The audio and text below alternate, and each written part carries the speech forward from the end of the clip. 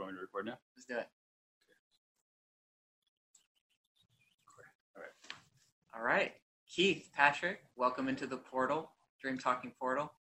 We have our beautiful. Thank you. We have our returning champion. You may know him from such epic episodes as Angels and Aliens or To Be a Man. It's always been epic when you've been on, Keith, so welcome back. It's good to be back. Good to be back.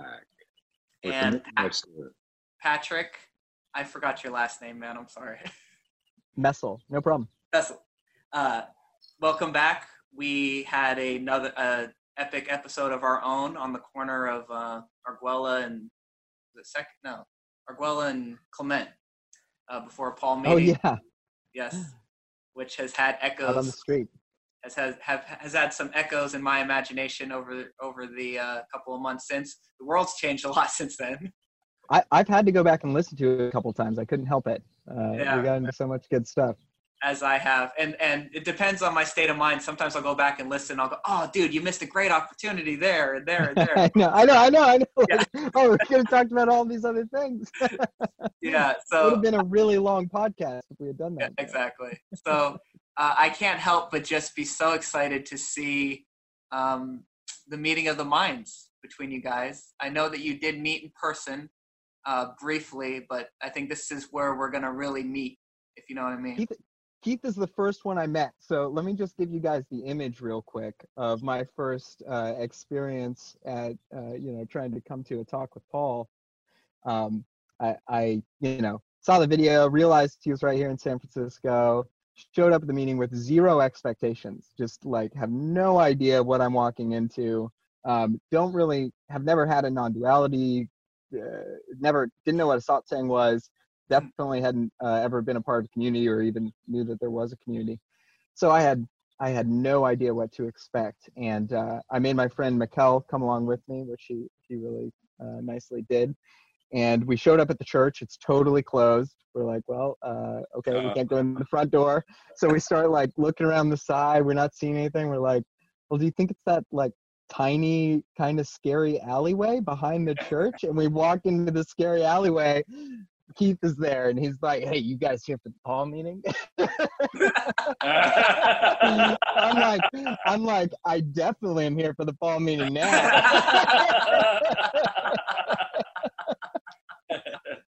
It was awesome. And then we stood around for like an hour outside. Nick, you showed up, a couple other people, and just chatted and then went straight to dinner. Right on. I'll update the instructions of how to find the entrance. Yeah. I'm sure that they were fine. I probably didn't even read it. It's just like Google Maps.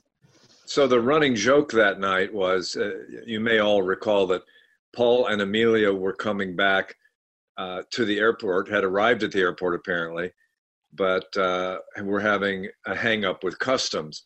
And I continue to be amused by the fact that it was Amelia who caught the attention of customs, not Paul. And that was the joke I was telling everybody who arrived to see. I said, yeah, they've got them at customs and it's not Paul who got their attention, it's Amelia. That makes no sense at all. How does someone like Paul make it through customs with his life story? And his t-shirt that says Zen bitch slap, no doubt. Yeah, he's cool. Let him go. Seriously. Right on. So okay, so that was the it was actually a great introduction, though. Yeah, that was the first time, and yeah, I think it was nice to just kind of meet everybody and get a sense of the camaraderie and the community, and then came back for the next one. Yeah, and then thinking back, the way that night tied into also our podcast together, Patrick, was That's right.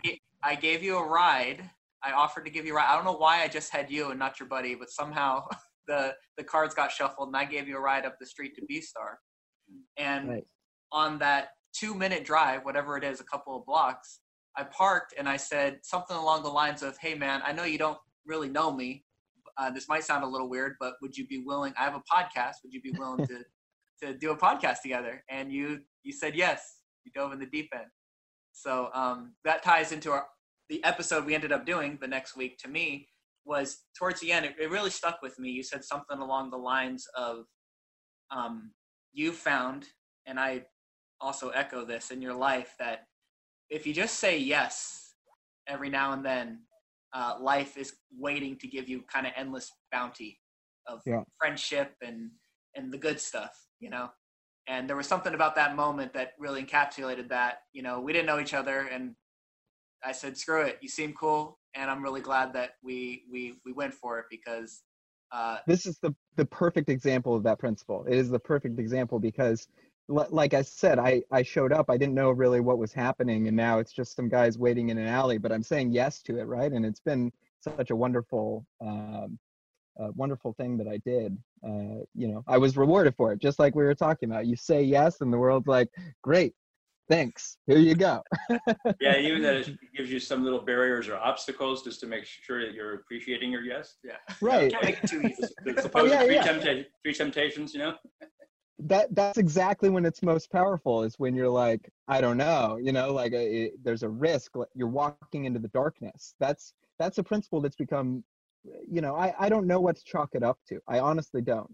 But I have come to really almost literally believe in this principle that when you walk into the darkness, you know, like whichever way that is, whatever metaphor that is, you walk into the darkness, you walk into the unknown, and you say yes to the unknown, and you just go for it.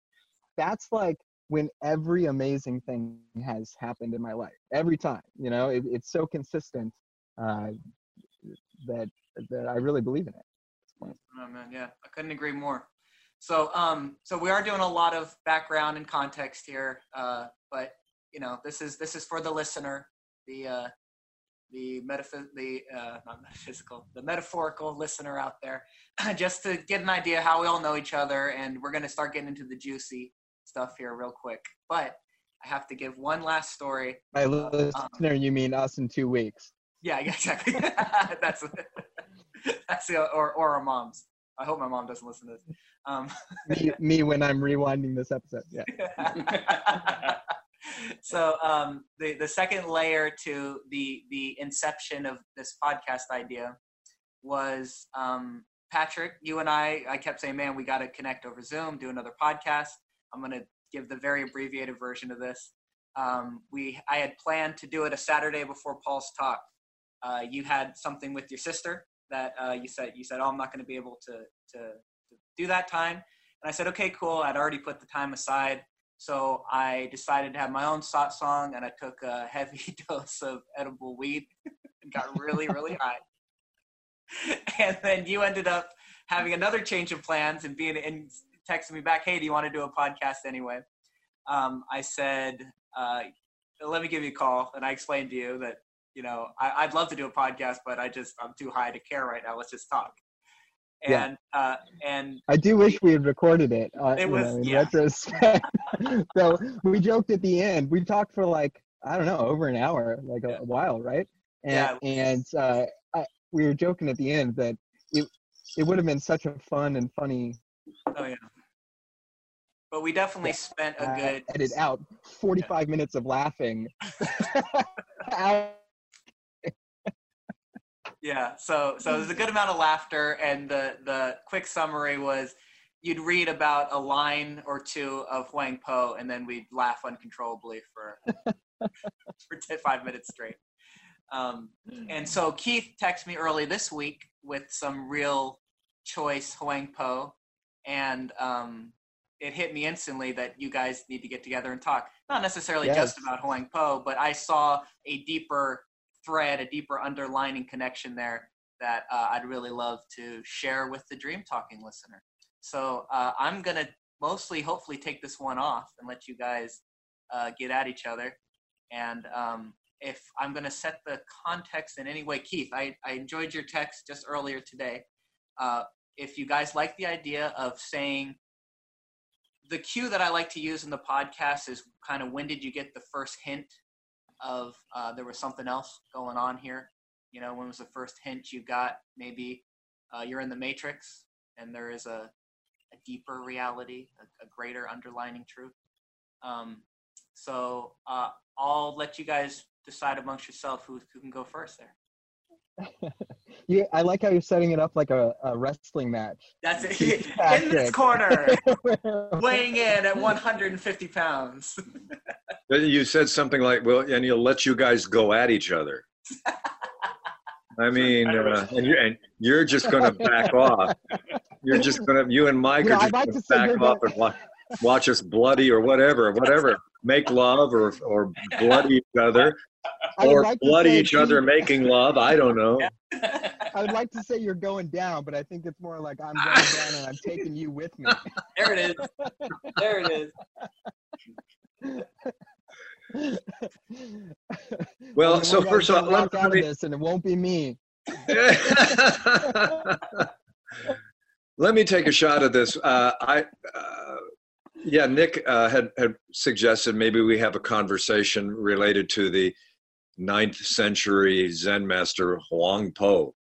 And Yeah. as a little bit of background He about He would not approve. Huang Po would No, not Wang Po approve. would be very pissed to know we're talking about. I would have been slapped right away just for saying that. You're missing the point. In fact, first of all, Nick, you've referred obliquely to the fact that we all met at Paul. Well, let's spell that out a little bit. Paul, and maybe many of your listeners know, but Paul Hederman is let's call him a presenter of ideas that are philosophical and existential and robustly so. And he presents regularly in the Bay Area, and some of the themes are Zen, Zen related and related to this term non-duality. And it happens that Huang Po has been an important figure for Paul, and in his approach to self and the nature of reality. So one of the things that's funny is, of course, Paul's website and his approach to teaching is called Zen Bitch Slap. And a Zen bitch slap is, kind of getting slapped by reality. Maybe you need a slap by reality to get in line with reality. So I was not really aware until I delved into Huang Po recently, this amazing Zen master of the Chinese Chan tradition, that he actually did his share of slapping. He did his share of, I wouldn't say he was particularly abusive. I love it. He was known. I would. Okay, well, I don't know how abusive and by what criteria, but he would be known when someone would come with one of the kind of questions that someone would come to Paul with. I mean, if you can find Paul Hederman at zenbitslap.com, proverbial listener. So maybe you already have, or you will. But Paul is not. Paul has been known to listen to a question and say, "Boy, I just would love to reach out and slap you for that one." So in any case, it's going to be challenging, and it doesn't have to be challenging. It is interesting to talk. How do we talk about someone like Huang Po, whose message is so fundamentally, if you have your mouth open, you already deserve to be slapped, right? I mean, there's nearly nothing that can be said, and if you say it, and then he'll spend a lot of time saying it. So that's the paradox. So we could talk about him. But anyway, that's one intro. That's my kind of first shot, Patrick. I love it. That's just it. Yeah. As soon as you've opened your mouth, it's over. As soon as you've even thought about opening your mouth, whose mouth? What dharma? It's amazing. I really appreciate that. And I looked into Huang Po precisely for that reason, because I heard Paul mention it offhand. And I've studied some Buddhism and some Zen before, but I was not familiar with this guy at all. So I just ordered a book on Amazon, and it took forever to arrive. And then I was going out. This is just in the last couple of weeks. I've just been going out on the back patio and reading Huang Po, and it has this effect for me. I really think of it as, different than reading another type of book where you're gaining knowledge. Because when I was taking in that book, it felt much more like a practice itself, like an experience. I would like read the book and I'd get 3 sentences in and all he would be saying is like, what are you looking for? Stop looking. And you're like, well, I'm literally reading this book. So what am I fucking looking for? Stop looking, stop thinking. And you'd get through a few sentences of this and eventually it would kind of work. And without even trying to, I'd just be like, well, what the fuck is he talking about? Like, and suddenly I would be blank, staring at, the space between the sentences for just a while until my mind started back up. And then I was like, well, what's the next sentence? And sometimes I would be looking for my place where I was reading in Wang Po. And I would read the same sentence again that I just read, and I would drop off again. I would just be sitting there like, what am I looking for? I don't know if you guys can relate to that feeling or that experience at all, but it almost says all that needs to be said, right? This guy is like, he's pointing back with every single word, pointing it back at you, at this, at what is this or what isn't this or whatever, but right here, not out there. Let me give you, I was just reading John Blofeld, as a scholar who's written one of the best books on Wang Po's teachings. Here is a dialogue that has been passed down through the centuries. And I've seen it before, but it's in Blofeld's book. So you have to imagine, it's a Zen center or a Zen setting, 9th century China.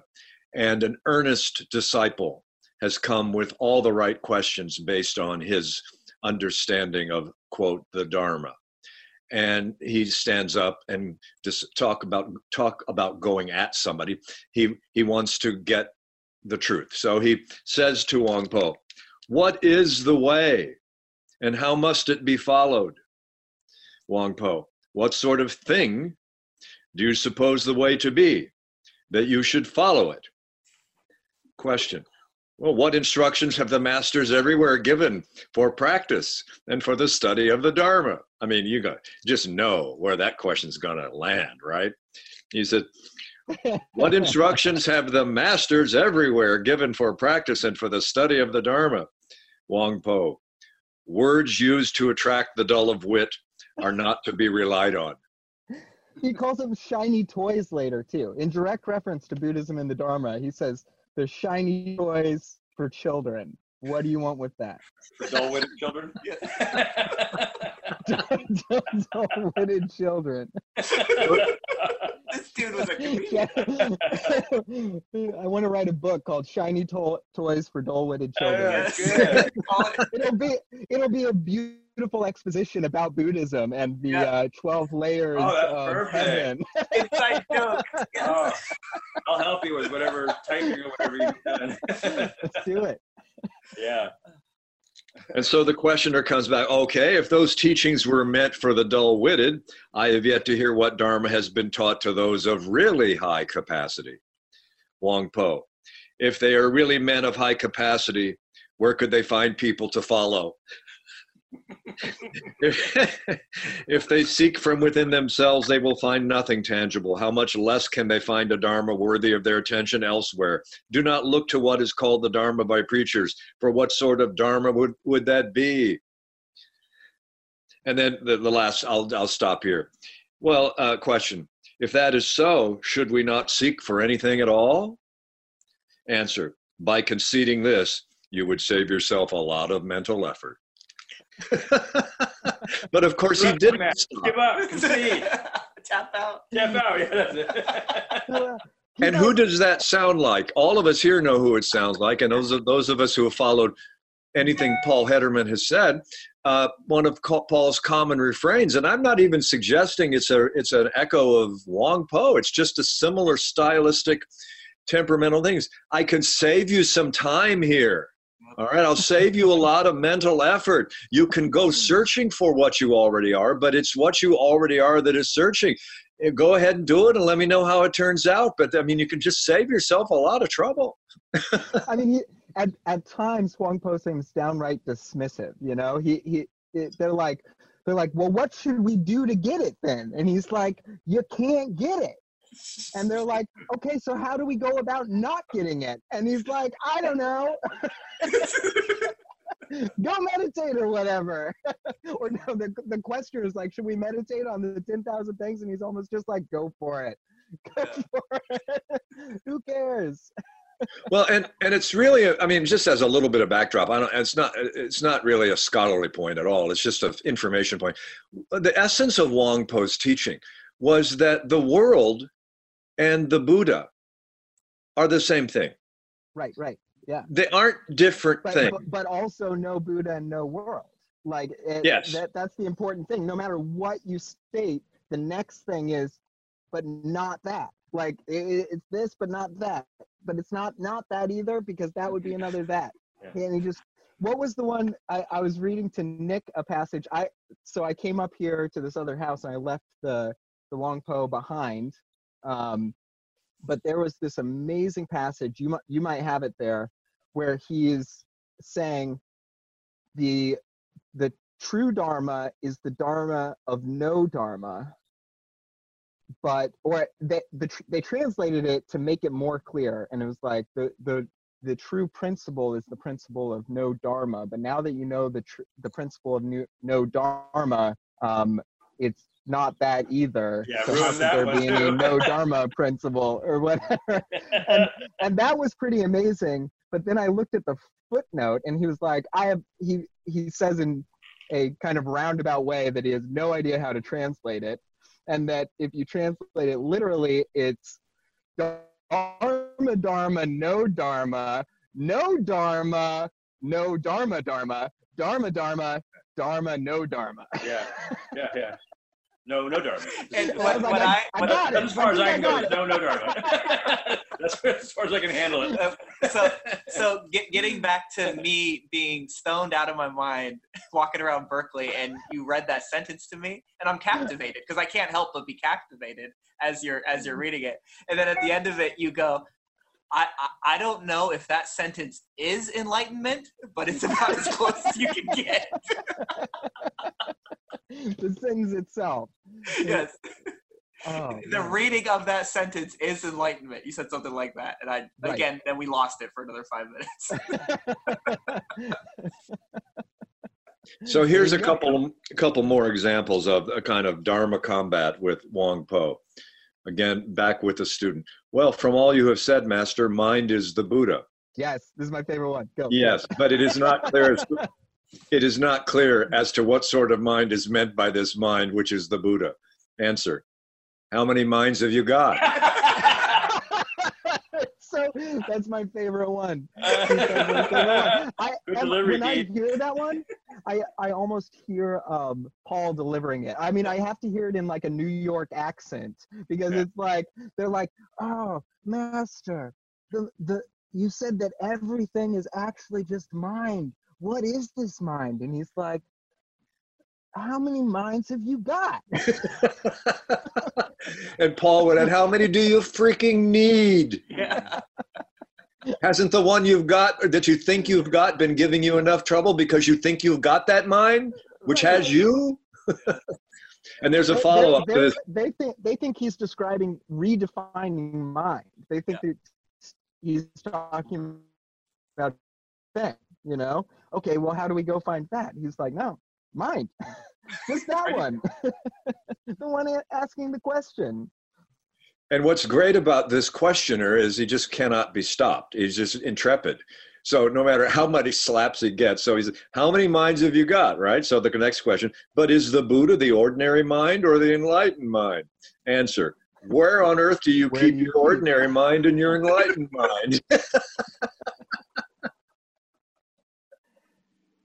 Upon what doctrine does your reverence base these words? Answer: why seek a doctrine? As soon as you have a doctrine, you fall into dualistic thought.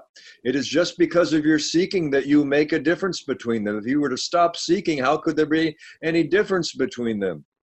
Well, if they're not different, why did you employ separate terms for them, Master? Well, if you hadn't mentioned ordinary and enlightened, who would have bothered to say such things? Just as though, and this is the key, just as those categories have no real existence, so mind is not really mind.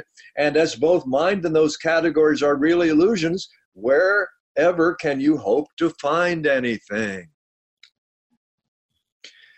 So in Paul's sense, he throws people back on their own devices only to find that they're not their own devices, that there's nobody there who, anyone. That's kind of I was thinking too of another Paulism is faith in a failed system. And what can a failed system do for you? It can show you it's failed. You know, and this guy is running up on that against that failed system that's questioning Wang Po. He keeps putting it right back on it. You know, and it's beautiful. Oh, hold on.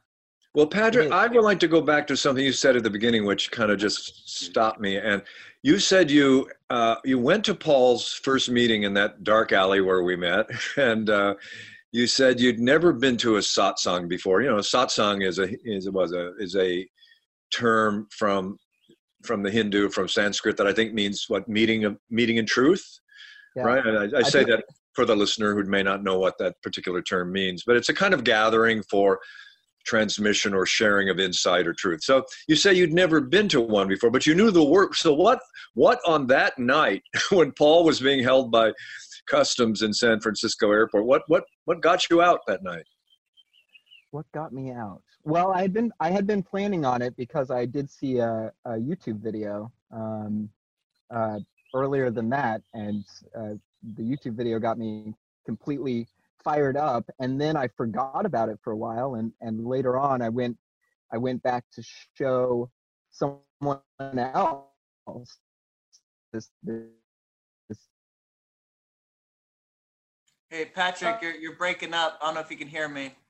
All the time. I should probably go. Oh, yeah. Okay. Can you hear me? Sorry. We can. Let me try and go inside. Paul said that, and then it went on. We'll do this for free.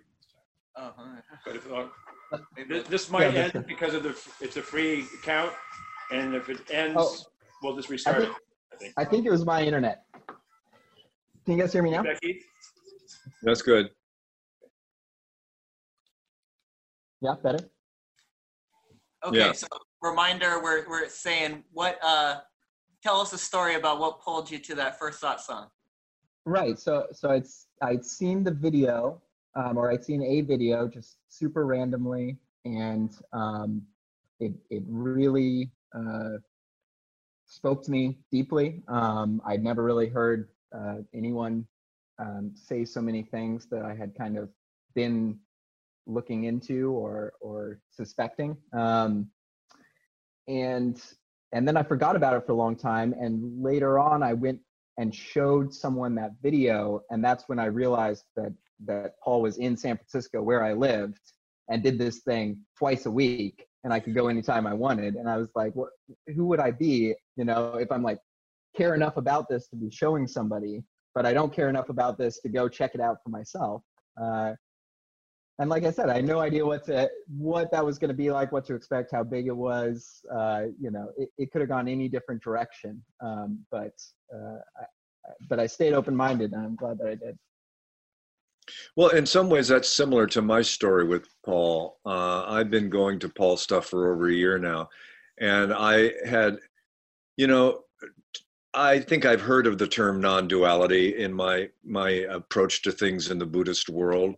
In fact, I know that I'd heard about it for quite some time, but I was not aware that there were presenters on non-duality. I just was not really up to speed on that. And so I was following some of the presentations on this great university called YouTube, and kept coming across these, I say this with no disrespect to Mike, who's sitting there in the room. There's somewhat, yeah, you hold on to your dolphin. Mike's got a stuffed animal in his hands, for those of you who can't see this right now. Anyway, no, I came across these fairly, not off. They did not appear to be professionally produced videos. Let's put it that way. You know, Paul records all of his, and I say Mike simply puts them up on YouTube, but Paul basically records his talks with an iPhone. So and it looks like it, which I actually admire. I admire that. I mean, that appealed to me. I saw this guy with long hair and having a lot of fun and laughing. And I just kept tuning in. And I went through all the phases that most people do with Paul. You try to get it to slow down. You write down what he's saying and to try to understand what he's saying. And you realize it's part of the method of the madness. And anyway, I had the same insight originally. I said, wait a minute. This guy is 15 minutes away from me. And he presents these in the Bay Area every week. And I went 3 days later. I went to a church near Sausalito, California, and for one of these talks. And I've been, going back ever since, because just the presentation is really resonates with me on lots of levels. So that's the Paul piece for me. Yeah, very similar to my own feelings on it. It's been interesting for me to, I have certainly realized that it's the same message again and again. And you look at Hong Po and it's the same message. And you look at a lot of other things and it's the same message. And what's so interesting about it is it does, you have a sense of understanding and a sense of seeing at times when you're hearing it, or sometimes when you're reading it. And then I'll go back later and think about it and be like, oh wait, does that make sense? Hold on a second. And I'll kind of like turn it over, 30, 40 different ways. And something I don't remember what I really understood that I thought I understood before. Yes.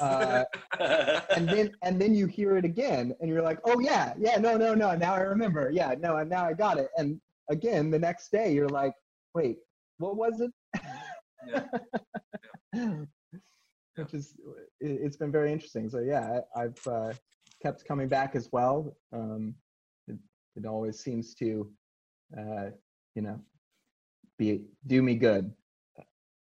Yeah, so I've been overusing this metaphor, but I'm going to stop saying that. I'm going to lean into it. The idea of jazz. It's not a perfect metaphor, but it really gets a lot across. The idea of Paul, Keith, I love your definition. He's a presenter. If you want to really get it across to someone who's never seen him before. You could hear someone else play Coltrane's music. You could write it down note for note when he goes on those crazy runs that he does, right? But you don't get it unless you hear Coltrane playing it, right? Whatever that is, whatever is being transmitted. And music, it's a cliche, but it's a universal language. It's a language we all speak. It speaks to us, right? To something beyond words and touches another piece of what we are. And to me, that's what, I get a certain amount of value and clarity out of reading Paul's books, but it's a very different experience for me because I can see so much more Nick involved when reading the book. When I go and listen to him talk, especially if I see him live, I'm lost in the performance. I'm lost in Coltrane's music. I'm lost in Paul's performance. And it reminds me of a comedian, Joe Rogan says this all the time, that I love, is when you go and see a good comedian, you're letting them think for you. It's kind of the sensation. It's like It's not you here sitting and judging and going, why is that funny? You're laughing and you don't even know why you're laughing. It's a sign of a great comedian. And I think Paul is the master. I've seen a few live and I've seen a shitload on YouTube in the world of non-duality. The master of, you are mesmerized, you're hypnotized, you're captivated in this way. And it's a truth, beyond words, an unspoken yes, that just resonates. And there's a million different metaphors that you could use, but the metaphors are going to be one step removed from that moment of listening to Coltrane play, that moment of hearing Paul speak. That's a great description. Yeah. I think, or I wonder, I guess, if there's an element in that forgetting too, where what your mind does, what my mind does, or that which is not me, or whatever, what mental process is doing is stringing ideas together and forming new ideas and doing what it does. And it will go in a certain way. So you can start with this idea and that'll lead you here, and then that'll lead you somewhere else, and then that'll be combined here and remind you of this, and you'll get that structure. Your mental process will always do what your mental process does. But that doesn't mean it's the only way, right? To give Huang Po some credit here, they're still all just ideas, even if it's Paul saying them. But he is going to be like, let's not go left, let's go right. You know, and then let's take another right, and then let's take another right, so that we're right back where we started. Another trip. Yes. Oh, you're not. Almost Yeah. forgot again. There we go. Now Okay. we are. Now we're recording. Ready? Action. Okay. Nick, you were saying a while back in the first round of this that you referred to the fact that we've all had moments when we've had glimpses and that there's something else going on. And, we've gotten a sense that we're in a matrix of some kind. So I wanted to share, I thought maybe just to set a little framework for my own orientation to this conversation, which we're already well into. In January of this year, I joined something I haven't done for quite a while. I joined a school, an online school led by a very skilled presenter, explorer of the non-dual world. And he called it a school for awakening, and he does it every year for 5 months. And it's conducted by Zoom. And it's an exploration of the non-dual, sort of a deep dive into the non-dual path through meditations, through pointers, through instruction, through questions. And so in any case, one of the things he asked us all to do in joining, he said, he referred to Adyashanti. And Adyashanti has a statement along the following lines. People want to know what's the most important thing.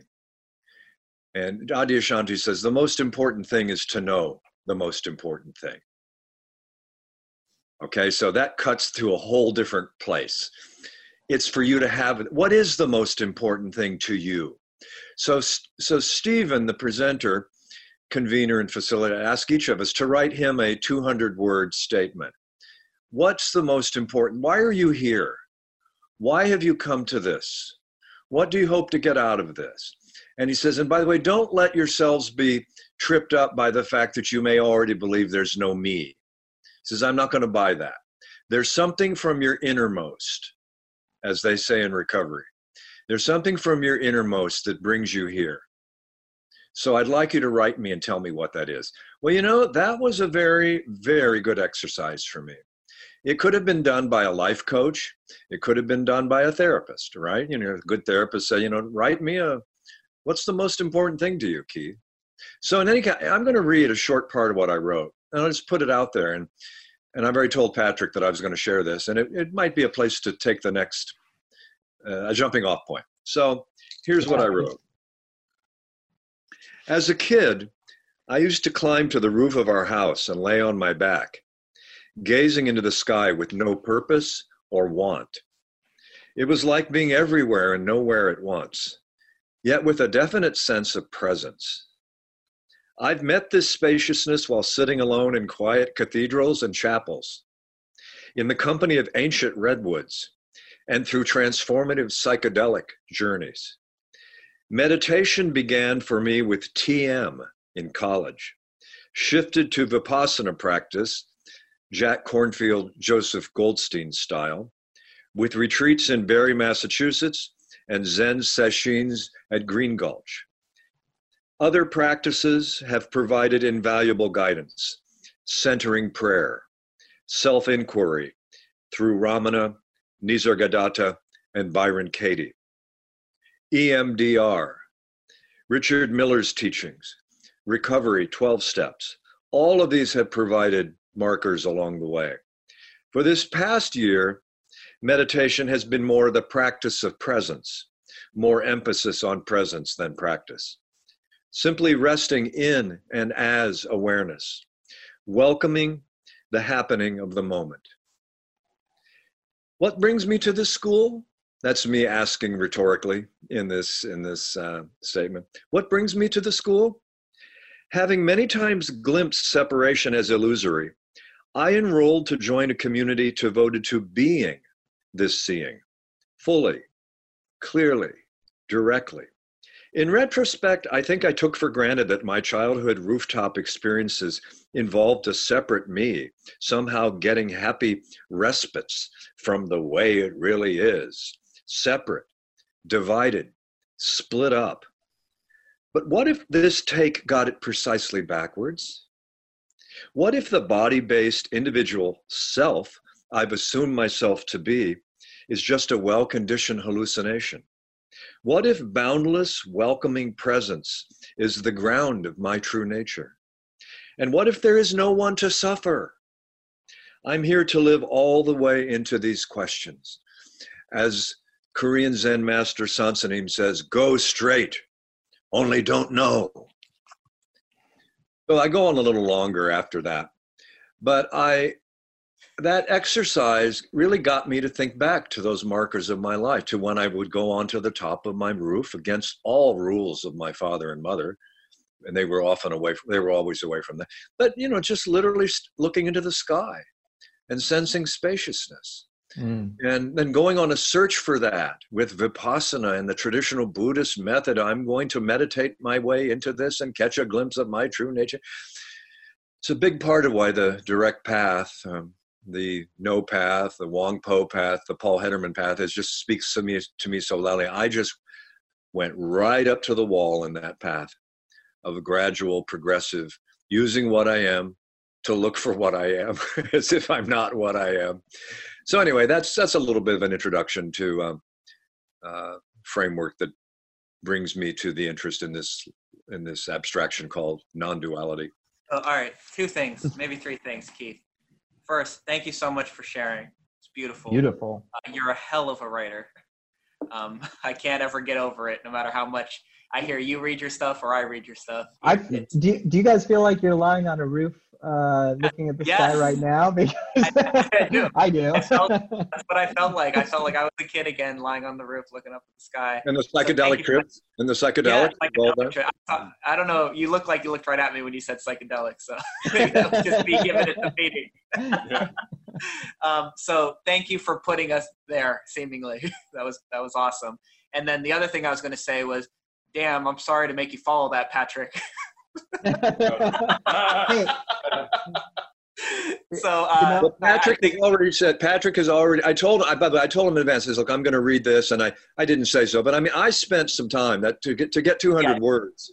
I really wanted to condense that. So I kind of already told Patrick, I said, look, and he's already said he's not going to have time to write anything. And I said, that's totally cool. Just wing it. I mean, whatever it is that brought you to this stuff. So I just put that out there. Well, here we go. 200 words. The first and wait, do I get to delete? Hold on. We need a verb. We need a verb. Oh, can I only verb? Happening. 200 times. That's my poem.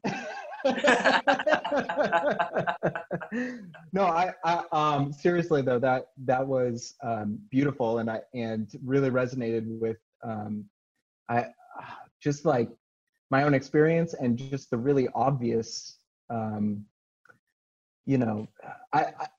right, let me jump into it. I think the core of what brought me to that meeting, why we're doing this podcast right now, at least as it relates to like the message, non-duality, whatever, is that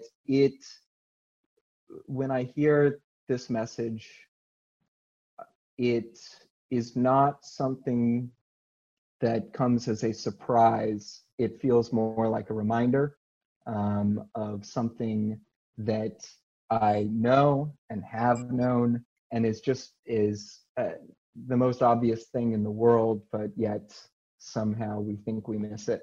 And that is not.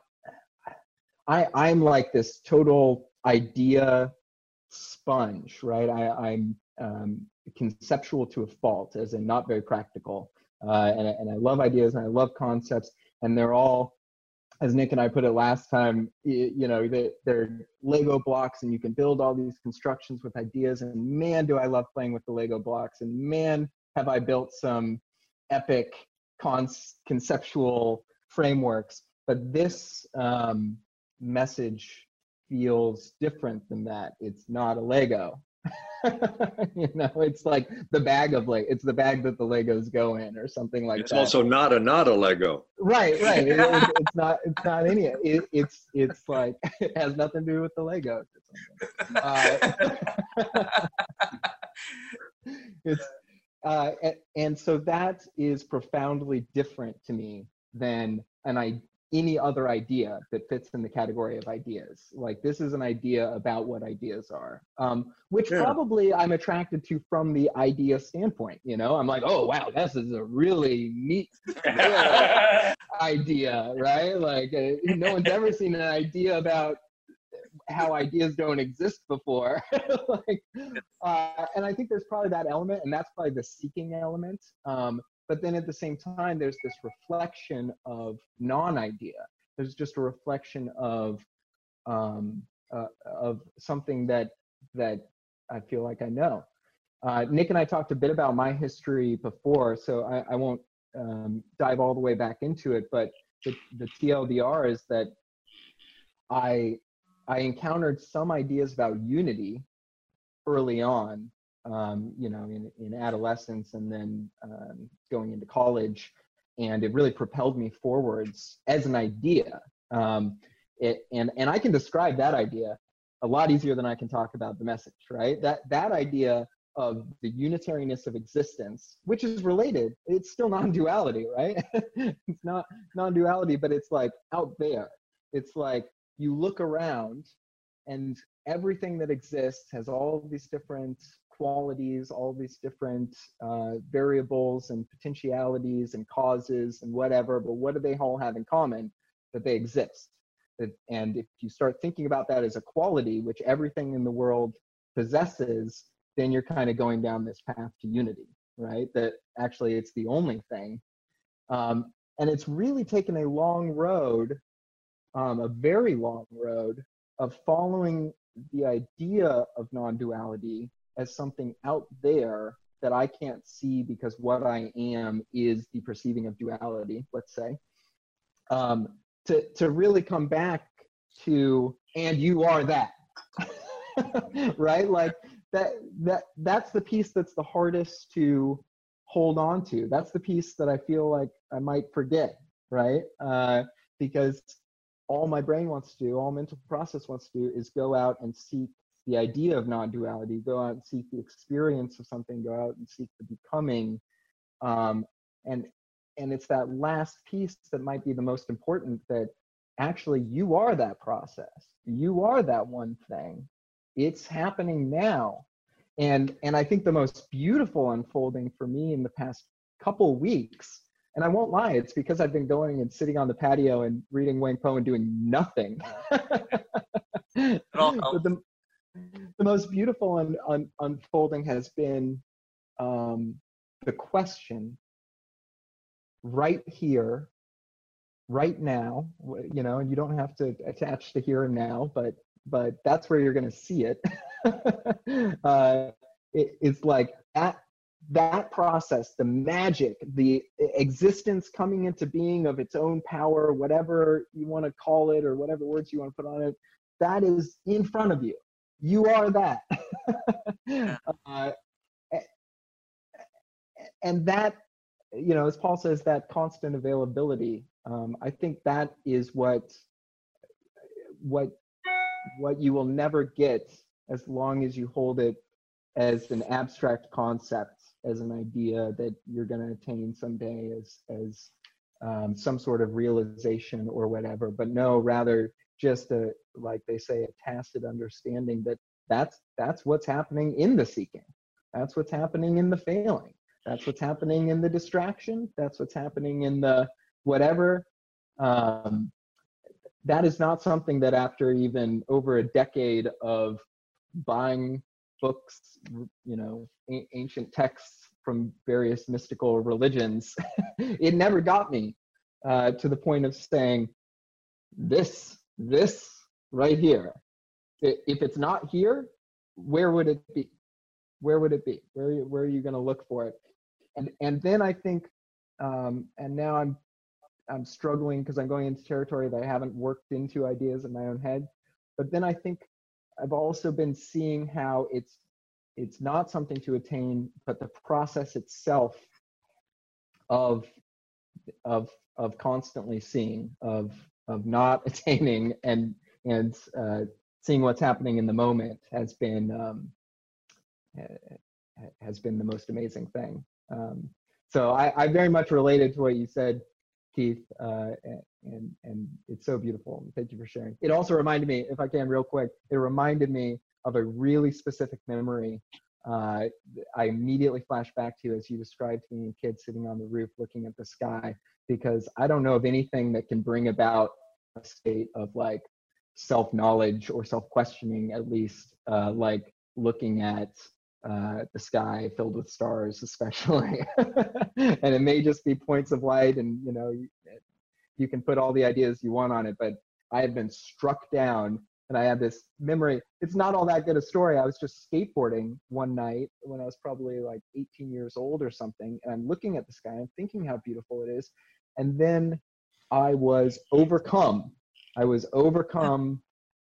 In a way that I can't really put words to. And the next thing I know, I'm on the ground and I've scraped my arm and I'm still overcome.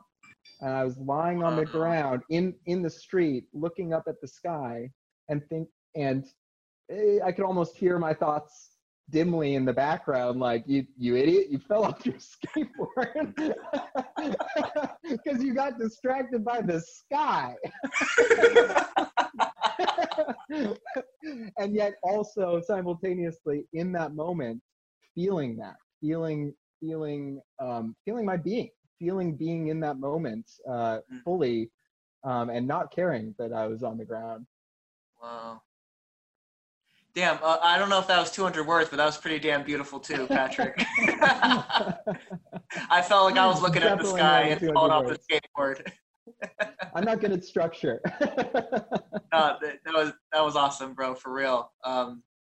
That being, both of you brought me back. Looking at the sky, laying on the roof, and looking at the sky right next. I used to skateboard too. Looking at the skateboard, that thing that can't be put into words. That wonder, that quote. I always get it wrong by Rumi. Trade in your cleverness or your cleverness or your wit for wonder or for awe. Something like that. Yeah, and that's it. Like that, all the ideas, all the Lego blocks in the world can't measure up to the awe, to the wonder of this. Man, if I can edit and give you the man, that's so spot on. And if I could edit down that entire thing down to 5 words, it would just be like this. I thought it was the search for truth, but I think it's really the search for awe. Like there's nothing, and maybe where those two things collide. I know for me, one of the things that has just been a hallmark of what we're talking about experientially has been the way in which those moments come with the sort of the seal of. Let me put a little framework on this. I remember when I first started studying Buddhism, practicing in the gradual progressive Vipassana path, and I would read stories about when a student in the Zen center, in a Zendo, would have an awakening, have a Kensho experience, Satori, and go rush to see the Zen master, and then there's a little bit of a conversation back and forth to sort of see if you really got it, right? So I've always had a picture. What would be the mark of authenticity to really what is true nature? And so the hints that I've had, the glimpses that I've had, whether it's through pointing out experiences that have been presented to me, in those moments of readiness, or non-dual meditations, or simply the teachings of Longchenpa or any of the other great Wangpo. That's the mark of authenticity, is remembering, recovery. This is what I always had. It's a little bit like the name of Paul. It's like Paul's latest book, On Having Never Left. You're on the far shore, and you want to get to you're at this shore, and you want to get to the far shore. And so you do all the practices, the spiritual practices, to get to the other shore. And upon arriving at the other shore, it's on having never left, that there is no two shores. There was always one shore, and it's the remembering that this is who I really always am. And so for me, the recognition, the experience of a separate self as a non-viable construct always shows up as, I forgot again. That the forget, that when the separate self gets busted, or realize that the story, as Paul often says, there's a lot of holes in that story. The separate self story, it's just a lot of holes. It holds itself together by spit and baling wire. Yes. Compared to when you have a direct moment of your nature as awareness or presence or something, the authenticity is, this is what I always am, and I keep forgetting. It's not learning anything new. I always thought enlightenment, learning something new to add on to the self. No, it's a recognition that who you are is who you always have been, and there's just this forgetting process, and the remembering of it comes with such a stamp of peace, nothing to do, nowhere to go. This is who I always am. This is what I always am. This is what is. Or this is what is. Even, every now and then I'll be in line in a completely mundane, secular context, like standing in line at Trader Joe's. And I'll just have a moment when a question will come to me. I'll say, what is this? Meaning, what is this, right? And so an answer will come. It's this. Yeah. And then I'll say back, it's like a Dharma conversation. I'll say, but what's this? And the answer's just this. And I will look at the cashier, and she'll look at me like, are you okay? And I want to say something like, we're free, right? We're all free. You do know. I mean, I don't. Yeah. Because I'll sound like I'm a schizophrenic and I need to be taken on. And this is before the masks and everything. I mean, but this literally happened one day. I said, what is this? And I said, it's this. It's buying food at Trader, like you said, Patrick. It's just, what else could it be but this? I've been looking for this, and it'll be luminous and radiant. And guess what? It is. It is. But it's not the luminous and radiant that I had pictured. I thought there would be golden dakinis and Buddhas flying around and all. And there's that too. But that's the Buddha there. There's a Buddha there, and we're home. And it's why when Paul often says, he says, I go into a bookstore, and I have no interest in going to the spiritual section, he said. I just don't want to read about that anymore. I'd rather go read fly fishing or a cookbook or how to change a carburetor in a car. But no, and I know that. Now, and that's one thing about Wangpo. The last two authors I really am interested in, that I can literally read. I can't read any spiritual stuff anymore, except for maybe the Upanishads, if I'm really feeling, going to source some material. But do you know how often I bring up the Upanishads socially, and people look at me like a crazy person? I'm like, you guys got to read this. I didn't get a chance to write down my 200 words, but I did. I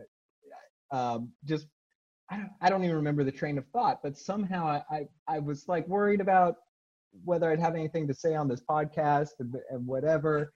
And then I had some train of thought about something I wanted to say about the Upanishads that I can't even remember anymore, but I ended up in the Upanishads earlier today, and I pulled up Katha Upanishad, which is the one I always think of and the one I always remember. And I it's so short. I just read it in about 10 minutes earlier, and every time, I mean, that was a major influence for me, was reading that the first time. I had already had some of these ideas, and I was like, oh, they wrote it down like 3,000 years ago. I thought I came up with that. There was a time when I was thinking about existence being unitary and this quality and whatever. And I think I was even, I don't know, I picked up the word non-duality at some point, but I had no idea that it was maybe the most prolific teaching. I was like, I'm the only one who's ever thought of this, everything being the same thing, sort of thing. Yeah, sorry, I just got really excited and went off on a tangent, but I read Katha Upanishad earlier. I'm so glad to hear that you're familiar, Keith. That story, which I haven't read in a while, it was like reading it with fresh eyes, just since what I've learned or unlearned or experienced in the past couple months. And I saw exactly, yeah, I mean, it just seemed like this very clear metaphor, where before it was like a nice story with some mysterious ideas about non-duality that I was interested in. Now it seems like this very clear, like, okay, he went to go visit the god of death, but the god of death wasn't there. What does that mean? He's still alive. Still alive. Then the god of death visits him instead. And instead of being crushed in the jaws of death, death teaches him some things. And he teaches him just some useful things for his life, right? A sacrifice that'll help him get to heaven, good merit and all that. And he gives him this boon that his father won't be angry at him anymore. And then he says, no. What I want to know about, Yama, king of death, is where do we go when we die? What else would you ask the king of death? It's that's what I would ask too. Where do we go when we die? What is death? Anyways, you just said I can go to heaven, but what does that mean? Like, am I going to be around for it? And he's like, no. Death. You don't want that. You like, I'll make you rich. I'll make you famous. You can have as many women as you want. You can be immortal. Look, I'm at your service, but don't ask me to tell you about that because it's not for you to know. And he's like, look, you said I get a third boon. I want to know what happens when I die. What would I need with all that stuff if you're just going to take it from me at the end anyway? And he says, all right, man. All right. Sure. Let's talk about what happens when you die. And then he goes on to put into very clear language, maybe not as clear as some of the things that we're aware of, but for me, the clearest thing I had ever seen of everything's the same thing. You're that thing. It's you being that thing that keeps you from seeing that you're that thing. It's you seeing yourself as that thing. And if you realize this, then you won't be the one that has any problems, and you will just be that which is, and that which isness stems from. And it's like, okay, well, that's pretty straightforward. That's pretty simple. Well, and that kind of brings us around, and what's coming to mind is when we started talking about this, Nick, you were at the very beginning, and when you, Patrick, were going down that alley to Paul's talk that night, and Nick said, those times when you say yes. Yeah. And I mean, if someone were to ask me, what is non-duality? You talk about this, and it's about saying yes. You're saying yes to everything. And I would qualify that to say, including saying yes to no. Yeah. Because you have to say no sometimes. In fact, someone said to me once, and they said, well, yeah, but isn't there times when you have to say no? And I said, yes. You have to say yes to no. You have to say yes to no sometimes. So yes finally is the final word, including when you set the boundary to say, no, I'm not going to bail you out this time. I'm sorry, I can't do that. But there's always the no is for a yes. What's the yes behind the no? But in shorthand, there is a reason that if the no, don't go get hit by a car out in the street.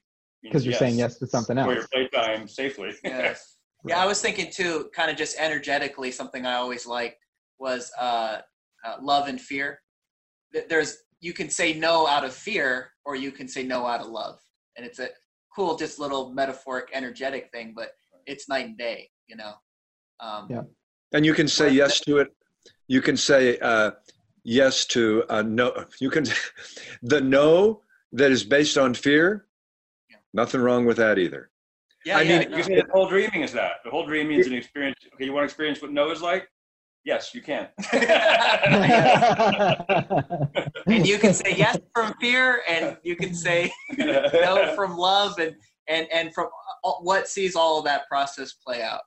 You know, it's there's a teacher I mentioned in my little thing that I read a little while ago, Richard Miller. I don't know if you know him. He's a really fine long-term teacher in the non-dual world, not terribly famous. He has a phrase, unqualified non-dualism.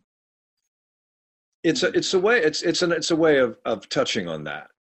Yeah. It's you know, like I remember once Jack Kornfield, the Vipassana teacher, said, he's a great speaker. He said, "There's nothing wrong with thoughts, but you just don't want to invite them in for tea."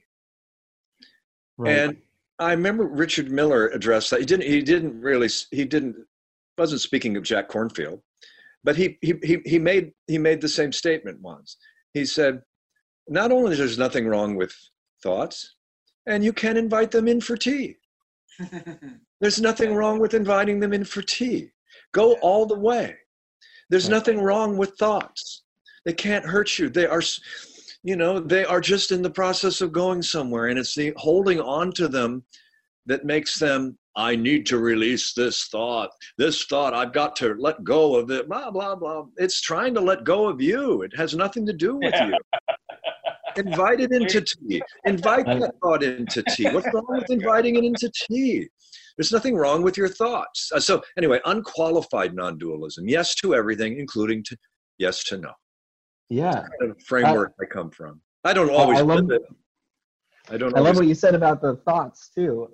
I feel like earlier on, if there was a journey,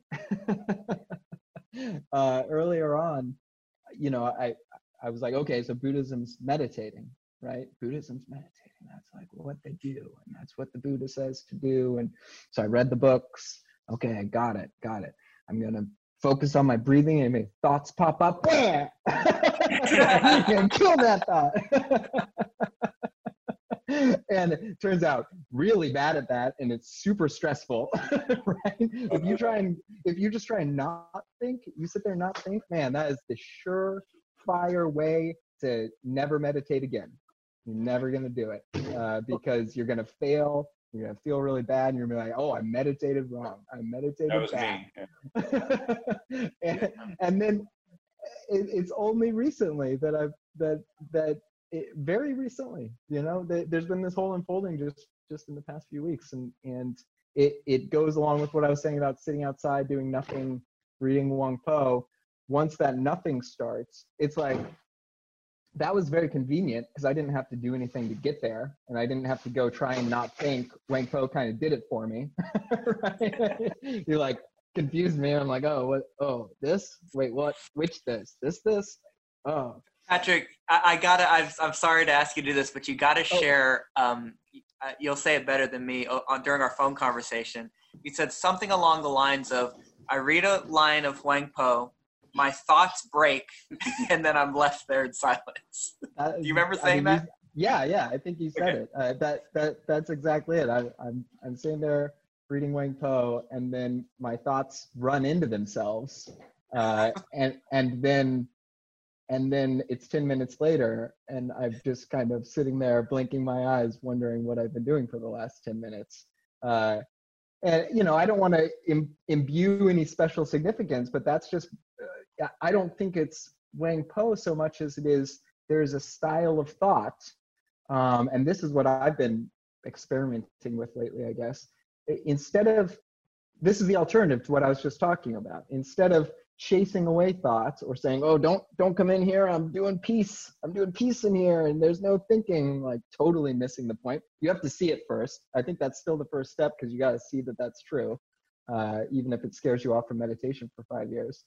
But then later, just like watch your thoughts, watch where they go, and then have more thoughts about your thoughts if you want. And those meta thoughts, this is another thing I was talking to Nick about. It can be a lot of different things. I have ended up, I'm just kind of letting myself think, like you said, Keith, you know, I'm inviting them for tea, but I'm just trying to be the one there, I guess, perceiving myself thinking.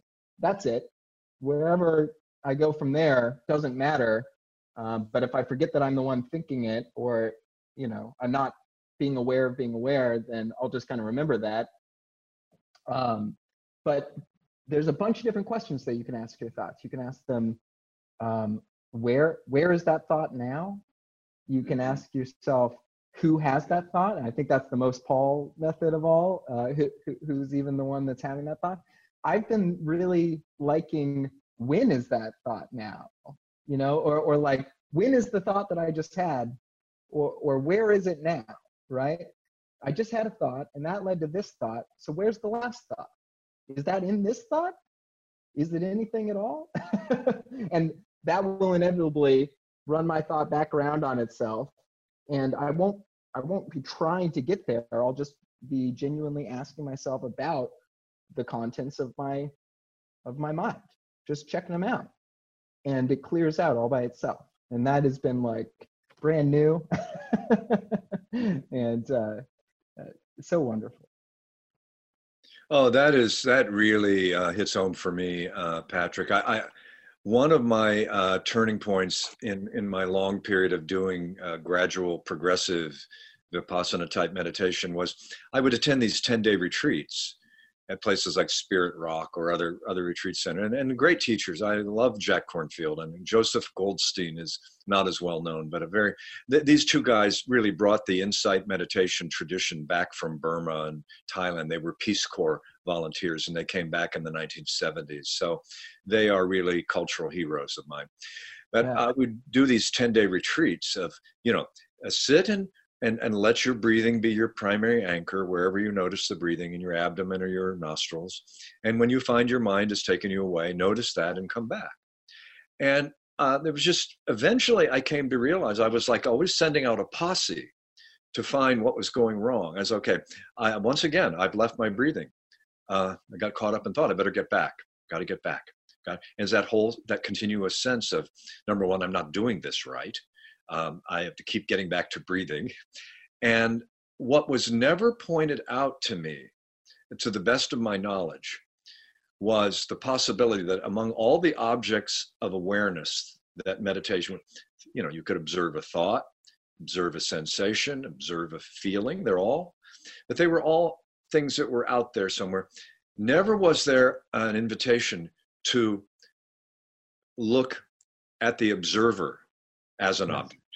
Never. Now, of course, the funny thing is, not funny, when you take the Buddhist path, and you know, what are the different schools? Dzogchen is the path, is considered the culmination in Buddhism, because it takes you right to where Wang Po is, that to this radical non-dual position. And if you think there's an observer, notice that that's an appearance arising as well. And so until that happens, right on it. Oh, anyway, Advaita's the same way. You can do it. You can do traditional Advaita Vedanta practice in a very conventional sense. I remember Keith, I shared Keith, this. You're on such a good run, Keith. We're gonna get kicked out in 30 seconds, so we're gonna have to stop the recording and then get back on for another 40 minutes. Okay, I want to talk about this, Keith. So come back in the room. We'll come back in the room. Okay. All right. We do it. Yeah. See you in a sec. This is. There we go. Recording. I just want to know. You said something just now about you're just observing. I mean, so that kind of summarizes like the new way of meditation for me. I don't know. Just watch. That's it. Step one, step two, see step one. But maybe then step three. I'm gonna remember that for recovery. The only step you have to get perfectly is step one. Right. But what you've been said is this extra stepping back, so that you're like, watch your observation of something, and that is absolutely like, that's what whatever I've been reading lately, it's like pointing back at this moment of being aware of my thought of what is aware right now, whatever. And I'm trying to observe observation happens, or witnessing the witness, or whatever you want to say. And then I feel like what you were just saying, Keith, refers to like, and then you take that, and now you say, but that is also an observation of perception. And so that's not the witness either. Now that's just more things that you're witnessing. And the idea of that, and the idea of that, whatever you can preserve, and you can just keep going back. I also thought of, go ahead. Yeah, it's an infinite, there's infinite regress about it. I really credit, and I know Nick does too, because we've talked about this, credit Sam Harris. He's not unique. Well, he is unique, but he's not the only voice out there. He, as you probably know, spent many years on the path of really seriously exploring meditation. And one of his pointers often in his meditations, which he produces on his application, what's it called? Waking Up. I gotta put a benchmark here. This is the first time the guest has brought it up before me. So ding, ding, ding. Because I bring it up every episode. Waking Up. He's an unofficial, unpaid advertiser. I always say, go 1 month for free. Try it. It's the best thing I've ever found. It's the greatest app on my phone for sure. So one thing in a kind of classic Sam Harris guided meditation, and this is traditional Dzogchen teaching. You know, he said, observe your thoughts, notice them rising and falling, observe sensations, allow it all to be there. And then notice, this was a key for me. Notice, does there seem to be a sense of a center of attention? Do you notice perhaps that okay, that's a good question. It's directing you to pay attention to something you might not have seen. Do you get a sense maybe you are looking out from behind your eyes? Yeah. Notice that too is simply appearing. Yes. And it wasn't the first hit of that I'd gotten, but and he often will say, when I say, notice your breathing, do you get a sense you're looking down on your breathing? Like if the place you're noticing your breathing is your abdomen? It just sort of asks a question, nonchalant. Oh, by the way, do you get a sense you're looking down on your breathing from up here where awareness is? If that's so, notice that too is appearing in the already always existing space of awareness that you are. So it's this constant decentering of a self. You can work all day long to say, I'm not a self, I'm not a self, I'm not a self. But only until, well, not only. For me, it was a significant moment of recognizing that the sense of being behind my eyes and in front of the back of my head, probably right in here somewhere, it's a pretty standard experience. And then to be invited to consider that too is as much an appearing as the breath or the sound that you hear outside, right? And they're all appearing in consciousness, which is the prior space in which everything emerges. And that is the non-dual bingo recognition. I feel like I'm resonating so strongly with what you're saying, Keith. And a minute ago when you were pointing that out and you just said, and then I'm realizing that I'm observing that too. Me, Nick, and Mike all at the same time started nodding and putting our hands in the air. We're like, yeah, preach. And one of observe yourself observing and then realize that's an observation. Yeah. And one of Paul sometimes tells the story of somebody who comes to one of his satsangs and says, oh, I've been meditating for 50 years. And Paul recognizes, oh, here's some pride of ownership in meditation. Right. And Paul will sometimes say, man, if I find myself on a bus where I've been meditating for 50, where this is a bus of people meditating for 50 years, I'm going to pull it right there. Let me off in the middle of the block. I don't want to be on this bus anymore. I had an experience that it was one of the recognitions that I had gone as far as I could go in the way that I was doing the gradualist, progressive, observed thoughts, which allowed a sense of an observer self, but called the witness. See, Buddhism calls, oh, good, you're developing the witness. Well, No, the witness is also just another arise. Well, anyway, I remember in these 10-day retreats that about day 8, whoever was leading the meditation retreat said, we're going to be focusing today and tomorrow, since it's the last 2 days of the retreat, on the fact that we're about ready to go back into the world. And there will be a lot of, distractions. And I began to say, well, wait a minute. Distraction. Yes, and it's going to be difficult to hold on to this space.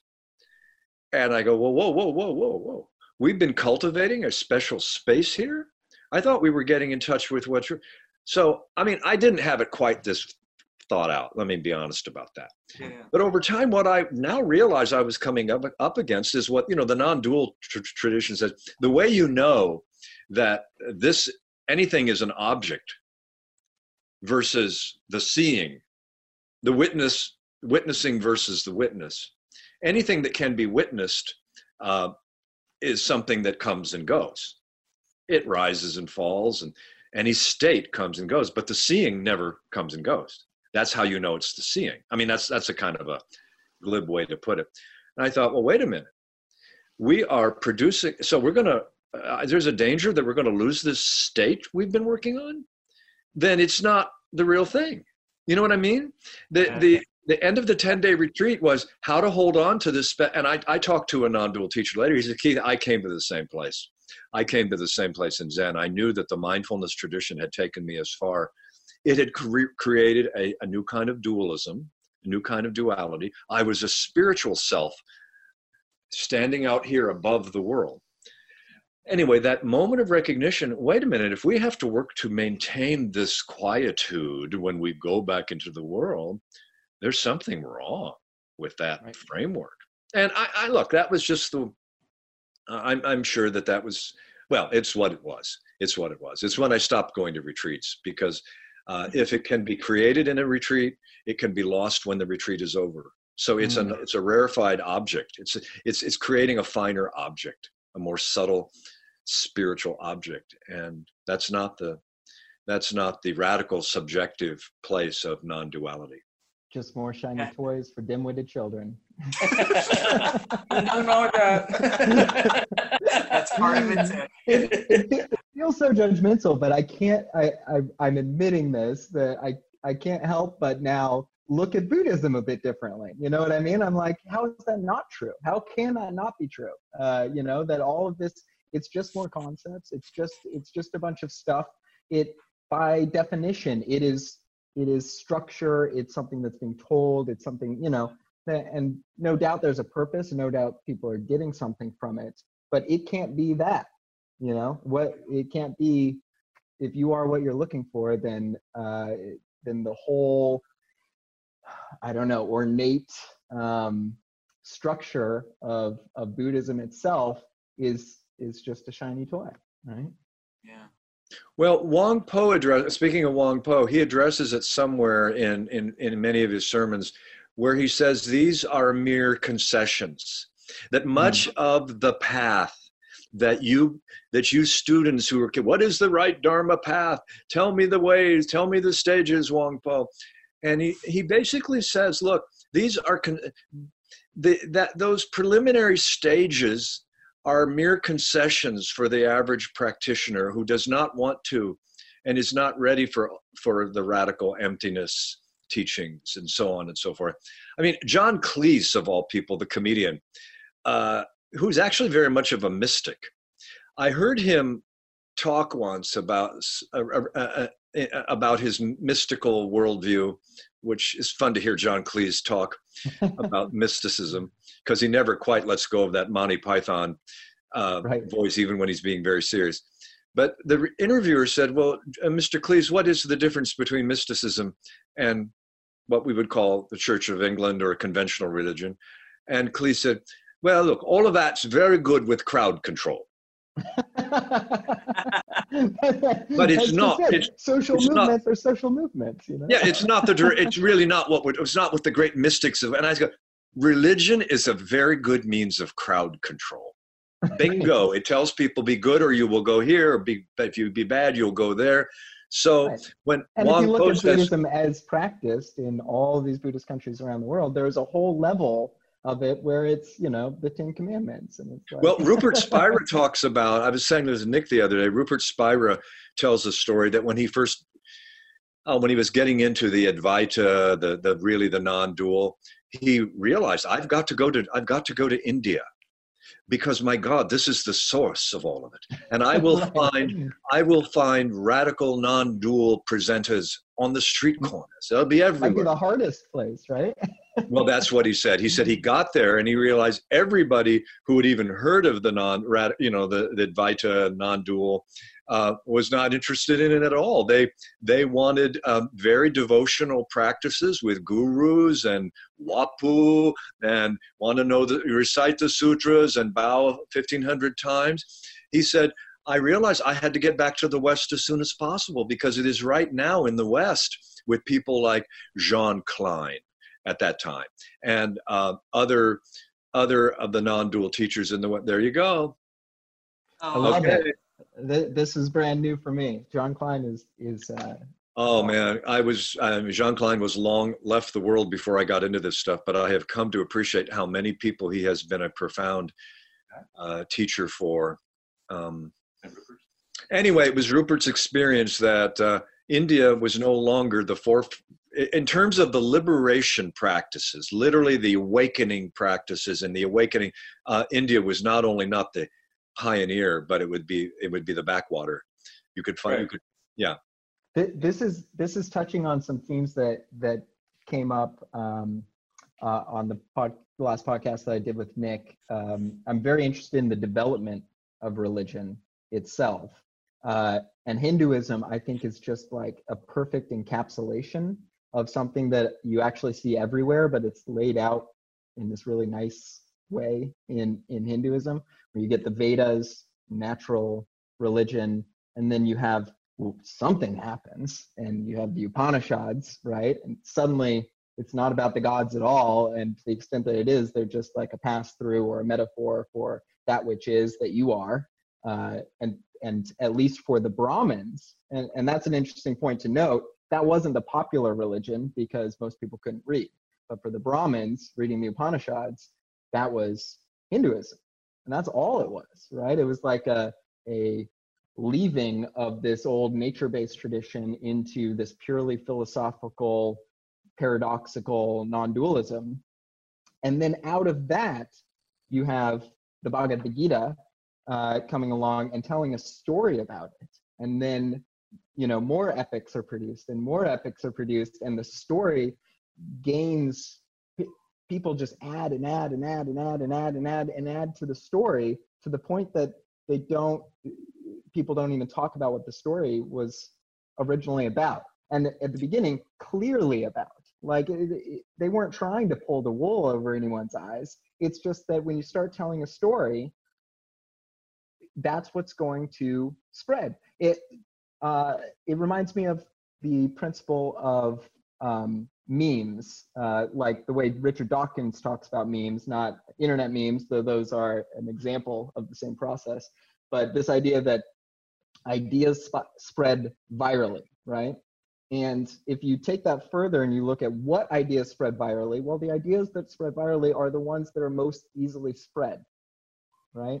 And so to tell a story is very easy. To tell a story about gods and we worship this god and you'll get boons and you'll go to heaven and whatever. It's a very easy story to tell. And you can see it in the West too. Even though, you know, let's take Catholicism is a story that has already been taken too literally, no doubt, and turned into this whole system and whatever. It still has all this philosophy in it, right? It's got your St. Thomas Aquinas and your St. Augustine and your different traditions of thinkers and who are thinking about what is God and how to relate to them. And some of them, Meister Eckhart, you know, end up right back in the same territory of non-dualism.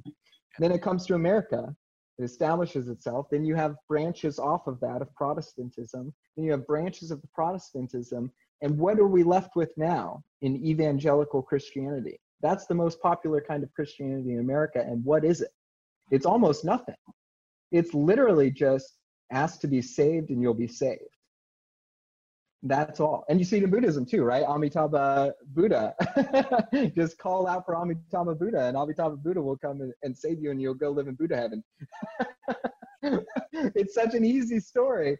I guess the point that I'm getting at there is, that which spreads easily is that which spreads. And so it makes total sense to me that India would be going through the exact same thing, and that you could think of popular religion in India the same way that you think of popular religion anywhere else in the world. It's that which has spread and that which does spread.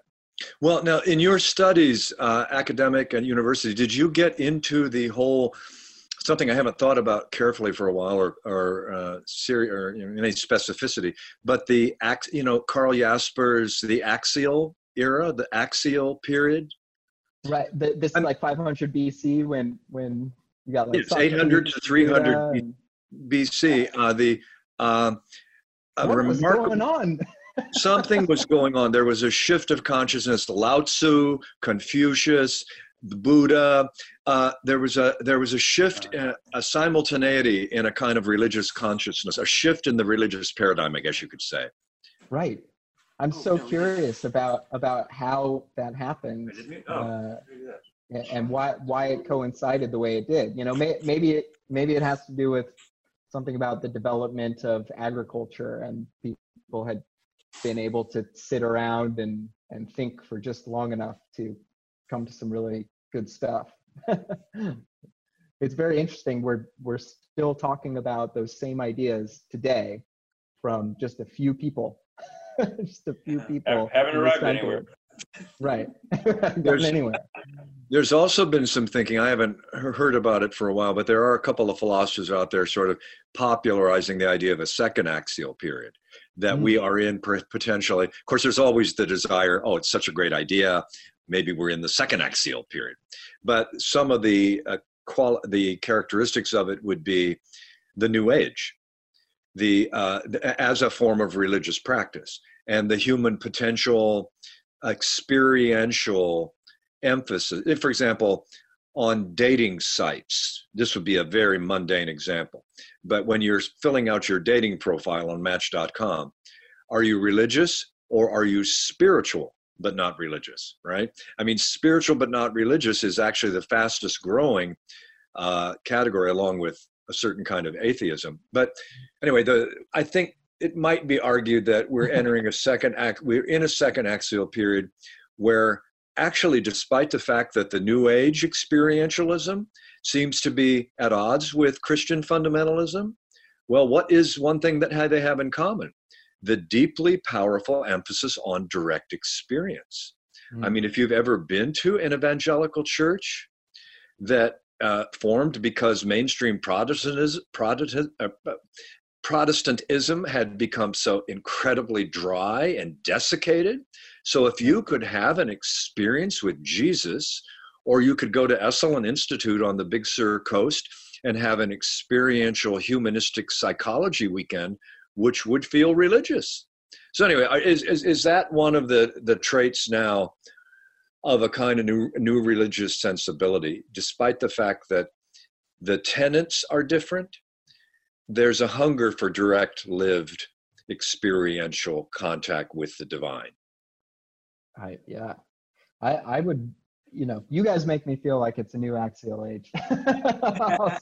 I'll say that. It's amazing to be able to even hear these ideas and see them pop up again and again in unexpected places. Especially that it's here, right? Right. Because it's not an axial age then or now, because that's making it special, except that which recognizes no difference, not special, can't have a dreaming of like, wow, that's getting really special. Why not? The experience, right? Yeah. But the basis of like, the world should go through it or something is what has been driving history and religions all along. It should, it's going to end, it's going to be good, it's going to be bad, right? So that pendulum swinging, it might be kind of a special axial 2 age to like, okay, we're tired of the pendulum swinging.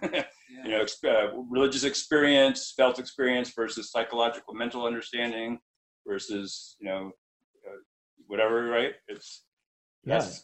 Each one seems like it's not the pendulum swinging, but obviously has been for that which has eyes to see.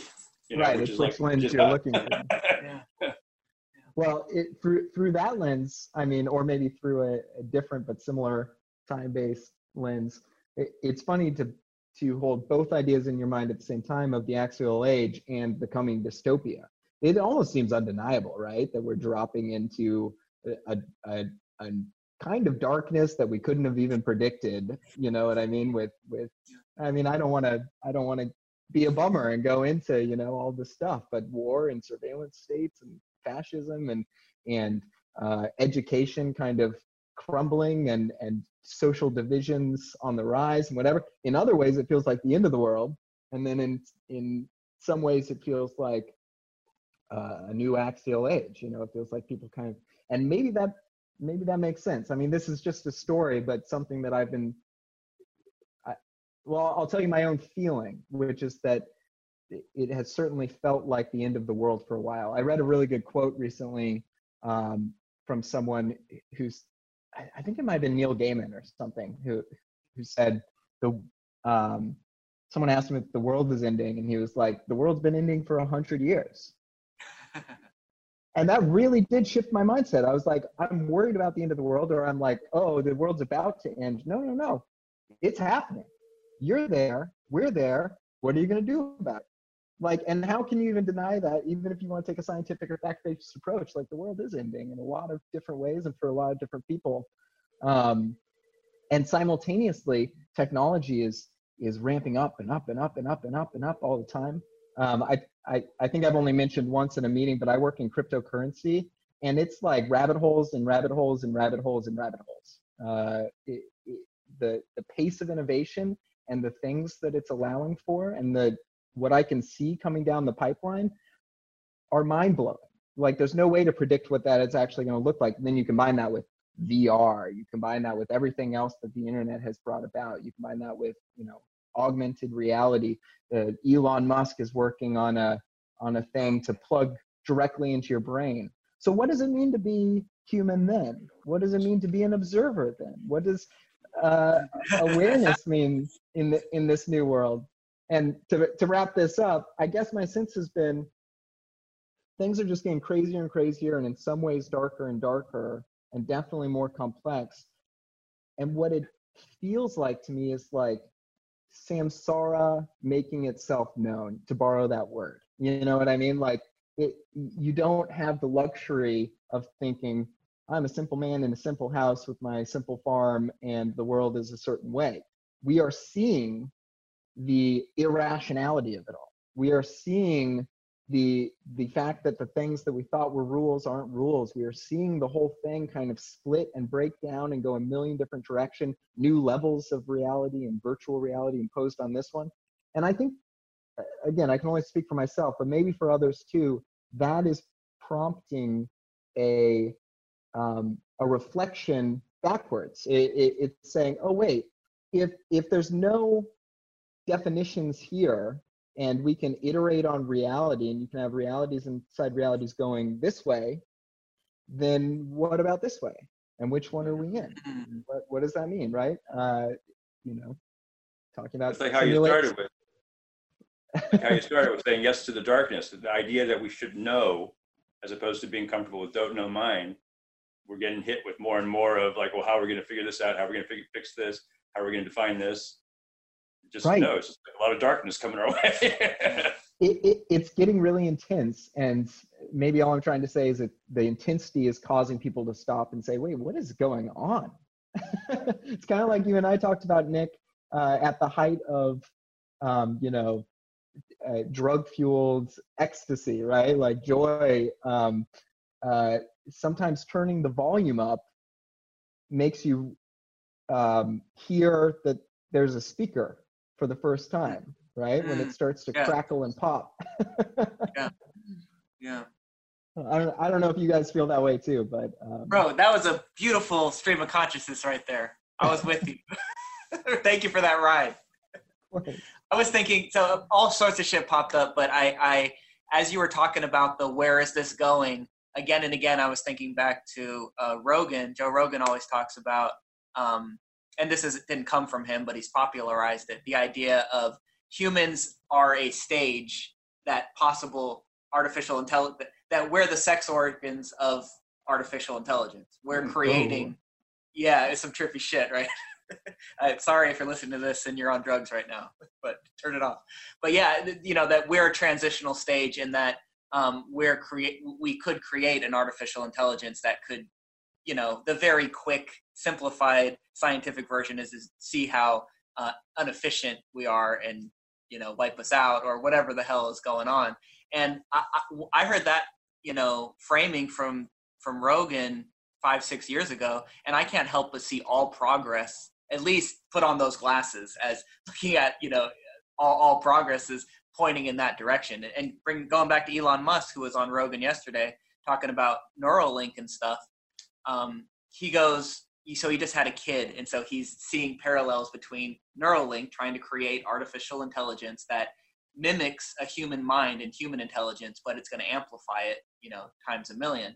And he goes, it's like you don't model it on the brain in the same way a plane isn't modeled on a bird. It is to a point, but it doesn't flap its wings. It has jet, propulsion and all these more efficient ways of accomplishing flight, which Mother Nature had a version of doing that, and human engineering and technology had a version of doing that. And it can be put on steroids to the point of being a jet and fly way faster than any bird could ever dream of. So that metaphor in the form of intelligence or consciousness, and now I'm sure there's a lot of people out there that would say, no, you can't create artificial consciousness. Well, how the fuck do we know? We from the point of view of before jets were invented, we thought flight had to be done in the form of a bird flapping its wings. So again, going in, not to freak anybody out, but going into that dark alleyway of you don't see what's at the end of that tunnel, at the end of this progress, and you can take a million examples, cryptocurrency, artificial intelligence, go down the line. It's all very interesting.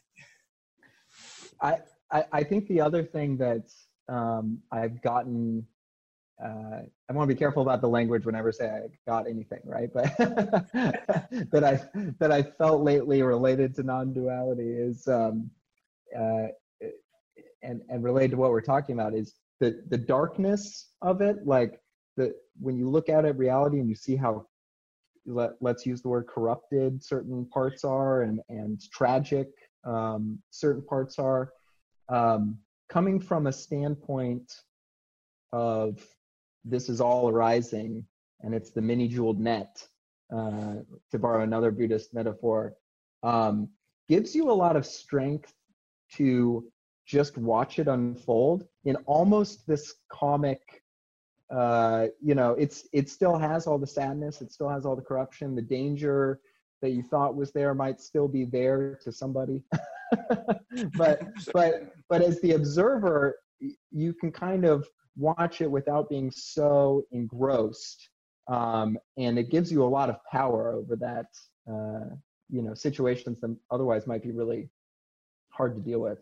Well, and it brings me right back to, again, the idea of the world ending, right? That the world's been ending for 100 years.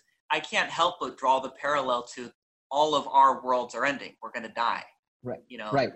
We brought that up last podcast. Whether it's a minute from now or 100 years from now, the world is going to end for us, seemingly. Right. And so the only thing we really have is I don't know. I don't know when it's going to end. I don't know what tomorrow is going to bring. I don't even know this moment. Where the hell are these words coming from? Right? I didn't write this ahead of time and plan it out. It's all improv forever. So getting back to you're saying the kind of the absurdity or the humor in it, there's also there's the only piece, that I've reliably been able to find is the piece of I don't know. And the fact is it could be hell on earth waiting around the corner, or it could be heaven on earth waiting around the corner. I don't know. So I rest here and see what's the next line of jazz that's going to be played. And actually, when you started to say the word, the first thing my mind invented for the first time was comic. Not comic, but then you said comic, right? Like funny? Comic. Yeah. But I actually had the experience of comic Not that I've ever had it before. That's And A you plus guys have Mike just, Z, and right? you guys have just been riffing on that, resting and yeah. I mean, I guess it's another way of saying yes too, right? I mean, when you're in that state and you're just kind of like being the observer, and you're like, well, this is a shit show. Whoa, this is getting really intense now, right? But viewing it as something that's going to end anyway, it's going to end in a good way or a bad way, or it's going to be rough, but that's kind of the end result is the same. So why not kind of watch it unfold and see what the end of the world looks like, and help where you can, but not be too concerned that the only situation that is the only situation that is. I was out yesterday on a run, and I had this really trippy kind of stream of consciousness by myself, looking at the number of people wearing masks out on their walks. Yeah. So there was the fact that the walks look beatific, they look wonderful, but their faces were masked. And I just had this chill. I thought, okay, this is like Leonard Cohen lyrics. Yeah. Okay, so I began, and then I had this thought. I said, I think I have not heard anybody say, why am I the first person who's thinking this? And what I was thinking was that this is, maybe I'm not, but I'm the first person I know who's thought that in addition to the fact that everybody agrees this is a surreal period, the surrealism of being in our home. Well, I thought, what is this like? But the experience everybody I know has been looking for the past 10 years. Everybody wants to experience the Aboriginal dream time, right? They want to go to a workshop in Australia, or they want to go to a workshop in New Guinea, or they want to work with a shaman. Well, hey folks, here we are. This is the Aboriginal dream time. People are wearing masks while they're out on their fitness walks. And so I came home last night. I found myself going to YouTube. I said, I want to just go to certain songs that speak to apocalypse. And so here's what, speaking of Leonard Cohen, his lyrics in the song, The Future. Things are going to slide in all directions. Won't be nothing you can't measure anymore. The blizzard of the world has crossed the threshold, and it's overturned the order of the soul. I mean, there's, of course he can really deliver that beautifully, but there's something about the best apocalyptic music that is kind of speaking to this time we're in right now. Whether it is the end or the beginning, it's really, we're closer to, even Charles Dickens with his famous phrase, Tale of Two Cities. He begins the book, it was the best of times, it was the worst of times. Of course, that's always true. Right. But a time like this, with, again, the people on the streets with the mask, and some people are shaking, put on your mask, put on your mask. And I thought, this is the kind of stuff Orwell wrote about. It's the kind of thing the talking heads have written about. This ain't no party. This ain't no disco. This ain't no fooling around. Anyway, do you know what I mean? Do you find yourself listening to music with this in mind right now? Okay, we're about to get kicked out again. Everywhere. Okay. Are you guys down for another round? I know I am. I think we got a few more things to say. Okay. But on that last bit, come back with your music lyric. We'll jump right back on. Okay. Oops. We're back from our non-commercial commercial break. Does anybody? Keith disappeared. What is recording? I'll be honest with you, Keith, to your question about music. Lately, because I've just been sitting outside in the sunshine, I've been listening to like really weird experimental atmospheric music and just like sitting there not thinking. So there haven't been a lot of lyrics going on lately. But I did think while you were talking that I think a quote that wraps up the ages by the great philosopher, I believe his name was William Wonka. Faster and faster, the rowers are rowing, never knowing which way they are going. And there doesn't seem to be any sign that they are slowing. And then they all start screaming for some reason. Yeah. One of the most beautiful moments in film history, in my opinion. Yeah. Yes. Yeah, I was thinking, Keith, again, in the spirit of that end of the world. It's not a song, but I got to give a free shout out advertisement for one of my all-time favorite podcasters, probably one of my bigger influences, Duncan Trussell. Have you guys seen his show on Netflix, Midnight Gospel? I haven't. Okay. You've mentioned it before, and I definitely will follow up. I'll text it to you guys. So he has taken podcast conversations, and he has this incredible animator, a team of animators that do cartoon animations over his podcast. And the sort of theme of every episode is it's an apocalypse that's happening in some other dimension. So he lives on some planet, out in the middle of nowhere in the universe. He finds people to do a podcast with.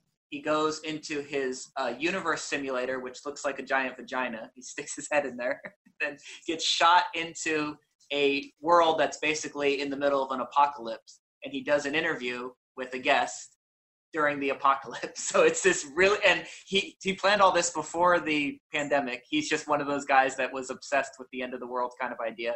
And he's super into Buddhism and meditation and the Upanishads. He's one of my bigger influences. And I found him early on. This is many years before Paul or anybody. So I would highly recommend the show, but it's just incredibly timely that you get to go through this little 25-minute journey of the end of a world. And he has conversations with the one that I would most recommend is the third episode. He has a conversation with somebody who was falsely put in prison on basically bad evidence. I think he was in prison for 20 years. I could get it wrong. But he got released eventually because, DNA evidence. So he spent 20 years in prison, and he studied magic and world religions and all this stuff. So they're having a conversation while the cartoon characters are watching the apocalypse happen in this little universe. It's completely psychedelic, but I actually haven't watched any of them. It sounds awesome. I am definitely going to look into that now. It's amazing and very timely. And a theme that's been coming up for me again and again in art is that idea of the end of the world being a metaphor for the end of our world, for death.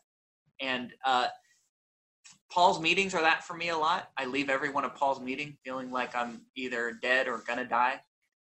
And there's, in a weird way, some sort of like comfort in it. Like okay, I'm not as afraid of death now because I keep dying again and again, seemingly, and then I'm still here and I handled it. I handled the unbearable of, my own disappearance, which I can't experience. So that was my little stream that just came through. You overcame death. Yeah, exactly. And which brings me right back to this last Saturday's Paul meeting was fucking beautiful. And one of the things that stuck with me, because death was a big theme, fear of death, was the idea that if you fear death, all you're doing is not living. Giving life to that. You're giving life to the fear of death instead of being available to live. And that was such a huge, that's been a theme over this last week since the last Thought Song of where am I giving life to fears of death? And how is that robbing me from being available for my daughters, being available for my coworkers, being available for this? How that energy seemingly is siphoned away for this fear of this thing I have no control over. And, this fiction of the end of either the world or the end of my world. So it's cool that we've been dancing around this, and it's all been kind of amplified and on steroids because of the pandemic, I think that's what Jesus meant by that he overcame death and you can believe him. Yeah. It's because if you have confidence that something overcame death, then in that instant, you have no worry of death. Yeah. That's what overcoming death is. Yeah. And it seems to me to be in the same theme of that, the end of that dark tunnel and the unknowing, Right. Yeah. Yeah, and absolutely. Also related, or a related theme is, the question of what dies, who dies. Because one thing that has shifted for me through non-duality is shifting. It's just a shift. It's just not an axial shift, but is an awareness that if this action figure, this body is not generating awareness, it's a pass-through, it's a flow-through for awareness. And when I say if that's so, I've had, whether through, we've all had experiences through psychedelics, through my description of when I was on the rooftop as a kid, looking into the sky, a sense of space, a sense of a presence that when you're aware of it, you realize it's actually prior to everything else. That whole language of prior, it's one thing to say that. Then you realize, well, the very fact that I'm seeing you guys on the screen right now, or I'm hearing my voice or your voice, what is prior to these appearances that in which this space is appearing? And then you read in writings like the Upanishads or the non-dual teachings of Dzogchen or Advaita, never born, never died, the indestructible. Well, what is that? What is that which is indestructible? What is unborn? The Buddha has been called the Unkola, the unborn, the unlimited, the unbounded. He had so many ways of describing that which is not, there are no boundaries, there are no limits, it's endless spaciousness, a presence that is primordial. So I guess what I'm getting at is a sense of a kind of comfort in knowing that which, when this action figure dies, what's never born doesn't die. And if that's my nature, my true nature, well, you see where I'm kind of playing around with. I'm not trying to make any definitive assertions here, but if what we are, if our true nature is primordial presence, then wow, how does that sit? How does that settle in moments of peace? Isn't that what most peak experiences are about, in the sense of, this is a bigger game. This is a bigger game. Anyway. Yeah, it reminds me of when Paul talks about, he says he's died 4 or 5 times, something like that. Basically, his heart stopped beating. He's died. He goes, I've died. He says it in passing. Yeah, exactly. But what he always says, which in that theme of what we talk about again and again, and it's not new information. It's ringing true, a remembering of something that rings true. Is he goes, that place has nothing to do with this place, right? At the moment of death or whatever, it's like waking up from a dream, and instantly you see, no matter how intense the dream was, it was just a dream, and it takes no time whatsoever to wake up from it. And that there's a weird, you could very easily, if what you're not claims that story, it can freak out about it, and I've seen it happen over here a lot. But there's another place to stand from the dreaming of the dreaming to go, yeah, when the dream ends, none of it ever happened. And none of it ever happened here either. All of that existed inside of time, and I'm that which is timeless. We had that good little talk where it would be like watching TV, and we have all these channels that we can change between, and to be upset that we have to change the channel. Yeah. I mean, all you do is start watching another program. Big deal. Right? Yeah. Same awareness. Oh, Patrick, you're muted. I don't know if you know. It's a hard thing to, well, I guess that's just it. You can't wrap your mind around it. But it's funny because you get both effects at once. On the one hand, you're like, well, if I'm not that which dies, then what am I doing worrying about that? But then you're like, but all the things that I can think of that I'm worried about ending are part of that which dies. Right? Yeah. So you can easily get yourself back into the same place. I think as long as you are looking to save something that you're not, you're going to end up back in that same place. I don't know. What do you guys think? Is there also an element of acceptance of the end of the limitation? To the extent that you enjoy the limitation, being the limited. Yeah, because acceptance of grief. It's not grief of other people dying or other things. It's actually this whole life that seems to be a life is going to disappear. How much, right. But that kind of is kind of a sweet grief to me. Just like I'm watching a movie where I don't mind watching the character go through its deaths, right? You go to the movies to watch that. Yeah, and the movie's going to end too. And the movie's going to end. Yeah. So to have this be such a movie, I see why there's other kinds of grief, but those are hard griefs. Whereas this is kind of, kind of. This was my movie. It's not. My mom died early, and my natal family didn't work out, and on and on and on. It's just the whole idea that there's something here that seems to have those stories. Right.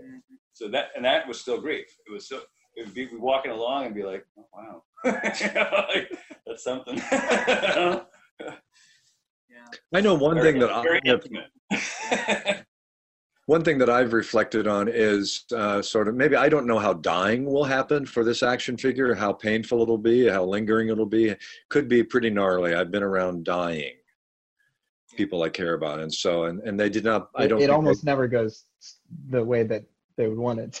No, and I think in most cases they didn't have a sense of confidence in the other side or what. And for me, and so that's the part that I maybe to say I have confidence would not be quite right, but I am aware of a thought that goes like this: I'm not worried about what's afterlife. I really don't fear what's called death, because I have nothing. There's nothing that I can speculate about what that would be, based on what I know here, that would make me worried. And what I'm getting at is, one thing that has never let me down, when I'm really clear about this, is that in this life, one thing that's never let me down is being. Being has never let me down, never lets me down. Moments of being, I don't like certain moments of I am, but being never lets me down. The sense of being a space in which the problem I was having, I'm the space in which that was happening. So I guess what I'm saying is, I don't have any reason to worry about the light shutting off after this body dies. I think being will continue. I actually would say, to the degree that I have my beliefs sorted out, I think consciousness is a fundament. It is a fundamental thing. It's as much fundamental as a space and time and gravity. I'm not very proficient in scientific language, but consciousness did not just emerge. The capacity for consciousness has emerged as the brain has evolved. Got it. But consciousness, it's like the television signals. Consciousness, the CBS or CNN don't cease to exist when I turn it off. Okay? So as much as I wish CNN did not exist sometimes, that's a different issue. But I don't work. So anyway, I don't think that, so consciousness, I have a belief consciousness kicked in when this organism was able to experience it. And when this organism is no longer here, consciousness will exist. If anything, I do sometimes think I'm going to be ready. My hope is to be ready for the Bardos. My hope is to be ready for those realms. And when the noise, the language I hear from the Tibetan Book of the Dead and similar sources, boy, where am I going? Anyway. You're going exactly where I was hoping. The colors are said to be extremely bright. The sound is said to be extremely loud. And the egoic sense of selfing gets very afraid and asks for it to stop. And all of the teachings that I have encountered around dying says, ask for it to be louder and meet it. Meet the roaring, meet the blinding colors, meet the crushing sensations, open to it, and remember the light. Go toward the light and don't get sucked back in. And when I say don't get sucked back in, I don't have a belief that if I don't identify correctly on the way out, I'm going to be reborn in a lower. I don't even think about that. Although I think the odds are that this consciousness will probably take another body. I guess I probably believe that. Yeah. Anyway, there's a little. I love that. That was the most beautiful description that I've heard. Yeah. I felt like I just died, man. I felt like you just took me through that. That was awesome. Well, if anything about what we all know, like be present for life, as opposed, as if we couldn't be in the moment. As Paul often says, you cannot not be in the moment, but you cannot be present or whatever. I mean, you can be more present, right? We all know what that means. Yeah, kind of be present for what's scary. Noticing yourself being present, right? Or yeah, the scary moments. Be present for the fear. Well, if that is true, that being present, like as better than not being not present, why would that shut off at death? Like, why would I? In other words, I hope at the moment of however morphined I may be up, or morphined up I may be, I hope that I can have the wherewithal, simply because I think it's going to be amazing. It's going to be the most amazing possible trip of all. The dying thing, the transition thing to whatever. And if the lights go out, how will I be, if there really is, if if the darkest atheist existentialist view is right, and the lights just go off, well, who or what is there to experience the lights being off? Why is that a problem? Yep, exactly. Why are any of the game conditions in this thing, how could they be wrong?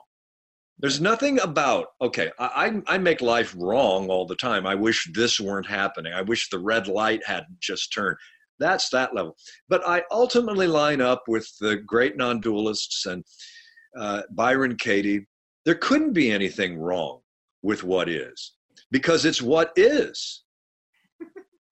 How could reality be wrong? I may not like it. That's a distinction that a fake self thought has just invented. But even that's right. That's perfect. Oh, the thought Keith doesn't like the way things are right now. That's perfect too. So I don't know, I kind of think there's nothing about this game that makes me feel that there's going to be a big jip at the end. So you reminded me of two things, Keith.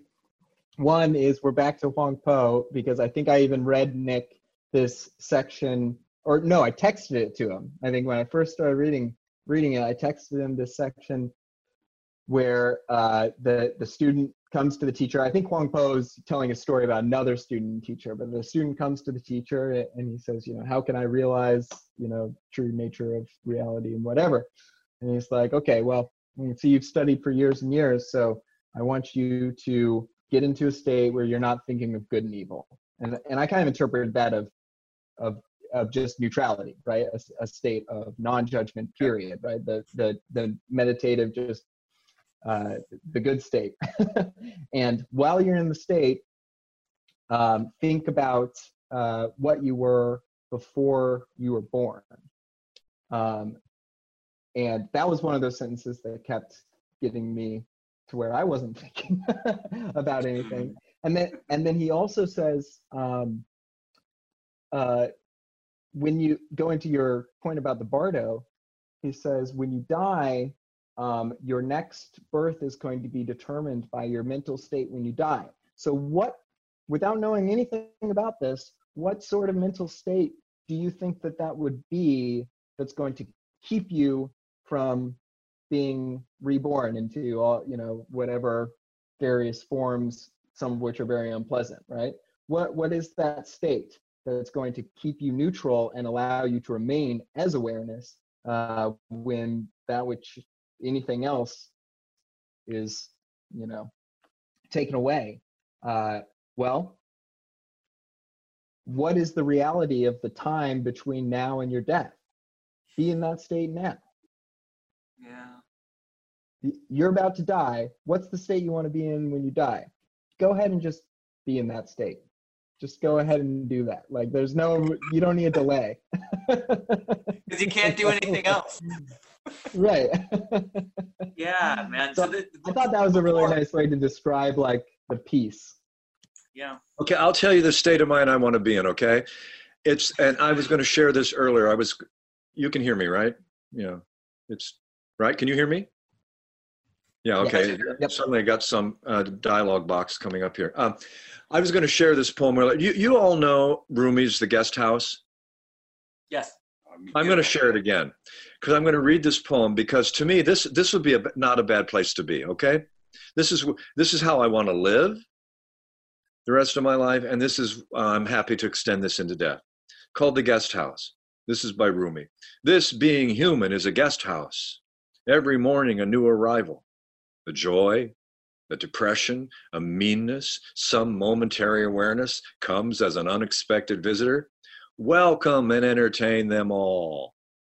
even if they're a crowd of sorrows who violently sweep your house empty of its furniture, still treat each guest honorably. He may be clearing you out for some new delight. The dark thought, the shame, the malice, meet them at the door laughing and invite them in. Be grateful for whoever comes, because each has been sent as a guide from beyond. So when I'm at that transition and I'm meeting the bar, I'm in the bardo and meeting all that sound and lighting, I'll say, I want to be open to it. I want to be tripping. But yeah, actually tripping isn't the right metaphor, because, do a real high dose of LSD. You're not present after a certain point. You just kind of That's wait. what Aldous Huxley did.